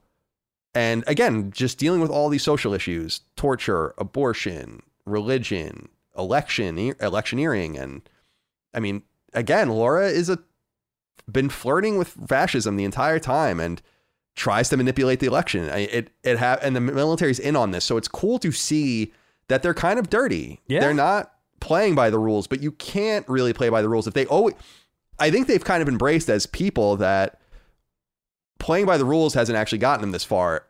It was Starbuck that like disappeared and went to Caprica on her own. Remember, like to get the arrow, she stole the Raider. Sure. And all of the rest. So there's a lot of examples of them bucking the trend, or when there's like a little bit of a civil war between Lee and his father. So there's a lot to say here. Is there anything, Dagan, that we didn't touch on that you wanted to talk about? No, that episode at the bar, that sacrifice episode, was really wonderful. First of all, the death of Billy. That was sad. Sad to see Billy. Yeah, go. It is sad. And President sort of usher in a new assistant. Oh, I forget that character's name. But, Lee almost dying at the hands of Starbuck, accidentally, friendly fire, right? Tori's the character, by the way. Okay, Tori's the new assistant. Right. Yeah, she's great. Yeah, like she's kind of whisked in right away, and you're like, who is this? But then you remember Billy got killed.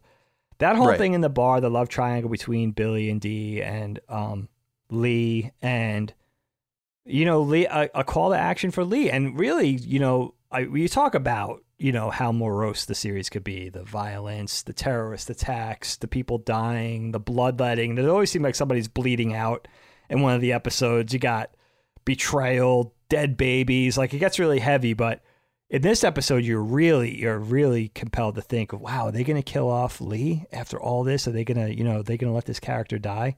Super crazy episode. But again, you could almost, part of you goes out, your sympathy goes out to the terrorists or the people hijacking or holding up that bar, because that woman's husband was killed by a Cylon. So it was revenge, so it's like the things that people are compelled to do in the name of love or revenge. And just the fact, it smacks of realism to me for those human conflicts to still exist, even in the face of a larger enemy or a common enemy, for people to still be infighting and disagreeing, and those conflicts to be brewing, even in the face of this war with this, deadly enemy, is really interesting. And I think they really did a great job in writing this season. A lot of subverting of expectations, a lot of really thoughtful stuff. Everything seems connected. Even the fun one-off stories are connected in some way to the larger picture. And just great character building, man. Really, really fun characters. I really hope it keeps going in an awesome direction. And you know what? They seem to have a very Game of Thrones-esque disregard for their characters. Like anybody, sure, they definitely set the tone of any character could go in any time. And I gotta say, that's one of the big compelling points for me to keep going, is like, who are they going to kill off? Who are they going to have the audacity or the courage to let go next? It's scary. I'm a little nervous about it, to be honest with you. And let me ask you this: what are your questions about the Cylons? What do you need to know about them? Do you want to see their home planet? Do you want to see more of their ships? Or seeing their like home planet would be pretty compelling. I think that would be really cool. Yeah, and I just want to see what their end game is. I just want to see why they're so bloodthirsty for human lives, and why they feel so compelled to destroy humanity. And also, in the same breath, could they be... There's the whisperings. There's the faint whisperings that maybe they could be talked out of that or change their views. And seeing if that becomes part of their protocol. Maybe even with, humanity being fed up, like up to their gills and running, and maybe, humanity kind of turns and on a more Cain-like approach and starts hunting and starts fighting and is much more brutal in their approach, while the Cylons sort of take a knee and are like, all right, do we need to be, is this conflict necessary? It would be kind of cool to see it flip a little bit and see what that spells out. That could be sure. And I agree. And I mean, that brings up the whole, I assume Cain was named for Cain and Abel. I always kind of assumed that was the reference. And, like one brother killing the other brother, one side doing things the different way than the other one is. I feel like that was the reference. And it is interesting because you're going to learn a lot more about the Cylons. And I find what's most fascinating about them is their technology and all of that, and the way they interact with things. And I think not just to foreshadow things, that you're also going to learn about what they were up to in between the original war and when they attacked again. And that's where shit gets really fun, like, to me. And that's why I reject kind of these things where it's like season 3 and season 4 are like these big step ups. I'm not so sure about that. Not if you're, I'll rejudge it now. It's probably been 10 years since I've seen the last season. So I'm excited to get into all this, Dig, but it's been fun. I know it's time consuming, but I'm glad that you're giving it a chance, and I hope you are enjoying it. I suspect you will continue to, but we'll see. We'll do another episode in a month or so, and we'll revisit season 3 this time. It's good stuff. And we're watching. I should note for you guys out there, we're watching it, or I'm watching it on Peacock, on the Peacock network. But I think it's available. You have to pay for it on YouTube. I'm not sure where else. But Peacock it was on Netflix. It was on Netflix for many years, and then I think when Peacock, or maybe it was a Prime, and then when Peacock came, obviously NBC owns it, so they took it. Yeah. And apparently there's a director's cut of the episode Pegasus, which I have never seen, and Peacock doesn't have. And apparently there's also a director's cut of Razor, which I have also never seen. Oh. And apparently Pegasus does not, or I'm sorry, apparently Peacock does not have those episodes. So we'll have to look into that. But I think, actually, I don't know what we're going to do next because we have to figure it out. I'm pretty sure Razor came out after season 3. Okay. I'm going to have to look at this, but I think it's, let me see, Battlestar sequential viewing, because I think, Battlestar Galactica viewing order. So miniseries season 1, season 2. And then, people suggest Razor, although, the dialogue at the very end.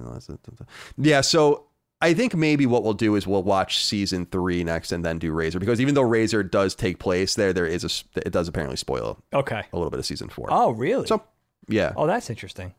That's interesting to note. Yeah, we got to watch out for that.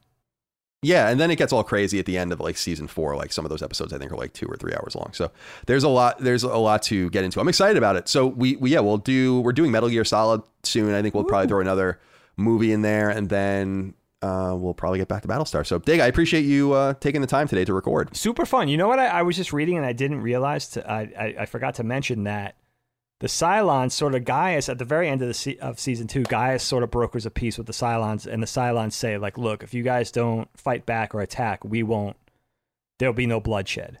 And in the same breath, that's when Starbuck is like, we're gonna fight back. Right. Yeah. So exactly. that's a great note to end it on. You know, it's awesome because Gaius is a puppet government. Yeah. And so he's being manipulated by them. And also, let's not forget that another interesting hanging thread is that Rosalind knows subconsciously that she saw Gaius with 6 on Caprica. That's right. And so there's that whole thing too, where she is like subconsciously aware that she knows Gaius is responsible for something because she saw him with a model. And Adama, even Adama's like, that may be true, but you have no proof of it. Oh man, that's good shit. I forgot about that. Yeah, absolutely. It's a great way to end. It's not, and you know what? It's a great cliffhanger from 2 into 3. We had the great cliffhanger from 1 into 2. This is more of a gentle cliffhanger, but I like it just as much as Adama being shot at the end of season 1. You know, it's strong stuff because you really I don't see any way of the humans getting out of this. They're fighting a completely superior fighting force. They're severely outnumbered, right? So it's going to be interesting, man. I'm looking forward to doing this next one. Cool, man. Well, we'll do it in the coming weeks. Stig, let's wrap up as we always do with a dad joke. All right, my friend. Kyle, did you know I once got fired from a canned juice company? Yeah, I totally couldn't concentrate. It's pretty good. I like that one. You like that one? Yeah, that's not bad. It's not a bad one. All right. Dig. Well, good to see your face and good to see all of you out there as well. Thank you for your love, kindness, and support, whether on free feeds or on Patreon at patreon.com/laststandmedia. We'll see you next time for more Knockback. Until then, goodbye. Knockback, a retro and nostalgia podcast, is a product and trademark of Last Stand Media and Collins Last Stand LLC, and is recorded from Central Virginia and the Philadelphia suburbs, USA. The show was conceived by and is produced by me, Colin Moriarty. My co-host is Dagan Moriarty. Knockback's executive producer is Dustin Furman, and the show is edited by associate producer Ben Smith. All of Last Stand's theme music is by Ramon Narvaez. As you know, all of Last Stand Media's shows, including Knockback, are fan-funded on Patreon at patreon.com/laststandmedia. The following names are at the producer support level or higher on Patreon, and we're grateful for your kindness and generosity. Andrew Morgan, Stephen Nieder, Ross Marenka, Miguel A. Brewer, Morgan Ashley, Azan, Michael Vecchio, Jerome Ferreira, SLVFMA, Jorge Palomino, Daniel Diamore, Brad Cooley, Jeremy Key, Patrick Leslie, Jordan Mittman, Tristan Palacios, Graham Plays, Christian Rodriguez, Jad Rita, Kurt M. Gillenberg, Patrick Skipper, Anthony Fuentes, Sweaty Mitt, John Russell, Chris Kelly, Evaristo 1, Dustin Graff, Israel Pena, Peyton Stone, Roberto, Josh Allen Rui, Corbin Dallas, Tyler Watkins, Troilus True, Dan Root, Talisman, Randall Halsey, Robbie Nauman, Nuke Dukem, William Holbert, Dr. Stump, Josh Godfrey, Kolike Souza, Vornak, Betty Ann Moriarty, Callan Lennon, Daniel Johnson, H-Trons, an Unofficial Controller Podcast, Ethan Davies, Jay Getter, Manuel Ochoa, Jeffrey Mercado, Gregory Slavinsky, Galja, Of Fortuna, Boots, Tyler Brown, Megadet, Poot, Gavin Newland, Saul Balcazar, Zach Parsley, Raul Melendez, Eric Harden, Alex Bolton, Matt Martin, Kinnums, Joseph Baker, Rodney Coleman, Chris Moore, Rinsler526, Ben B, TB Lightning, Auntie Kinnanen, Taylor Barkley, Will Hernandez, Chris Galvin, Mason Cadillac, Ollie Fritz, Evan Dalton, Zach Allum, George Anthony Nunez, Kyle Hagel, Christopher, Colin Love, Daryl E. Naiman, Ryan R. Kittredge, Toby Ryland, Michael S., David Bostic, Stewie 108, DB Cooper, Cody Bradbury, Tom Cargill, Richter 86, Michael J. Sutherland, Steve Hodge, Holfeldian, Ian Bravo, Noah J. Stevens, Barrett Boswell, Andrew Parker, Christopher DeVio, Chris Morton, Kevin Komaki, Mark Liberto, Johnny Waffles, Roto24, Blake Israel, Jonathan Coach, Sean Mason, Josh Gravelick, Brian Chan, Jay, Organic Produce, Travelus Archuleta, Shane St. Pierre, Carlos Algaret, Richard Hebert III, Miranda Grubber, Ray Leja, Josh Yeager, Turbo Makes Games, Dan Parson, Martin Beck, Gavin, Brian Watkins, Joe Andrzejczyk, Nathan R., Joe McPartlin, Gary Cavallo, Christopher Moore, Brody Rainey, Jacob Bell, Dennis Uzel, David Everett, Eric Finkenbeiner, Lou and Ray Loper, Dylan Burns, Jason Lusky, Malachi Wall, Zach Binkley, John Schultz, David Chestnut, Yusuf, Anton K., Brian W. Rath, Alan Tremblay, Tyler Bello, Ryan T. Mandel, Tony Zaniga, Sean Battershaw, Robbie Hensley, Alex Cabrera, Lennon Brixey, Kyle Thomas, James Kinslow III, Hugo's Desk, Peter Reynolds, Anthony Vasquez, Adam Kinnison, William O'Carroll, Jesper Jansen, Phil Crone, Throw7, Adam Nix, Josh McKinney, Michael Gates, Alex Gates, Ryan Robertson, Sean Chandler, David Mann, Petro Rose, Lockmore, Gio Corsi, Gerald Pennington, Justin Wagaman, David Iacolucci, Paul Joyce, Chad Lewis, Enrique Perez, Joshua Smallwood, Shane Rayum, Spencer Brand, Don Lee, John Cordero, Keith A. Lewis, Marius Garson Peterson, Tyler Harris, Matthew Purdue, Patrick Harper, Mad Mock Media, Jonathan Rice, and Casual Misfits Gaming.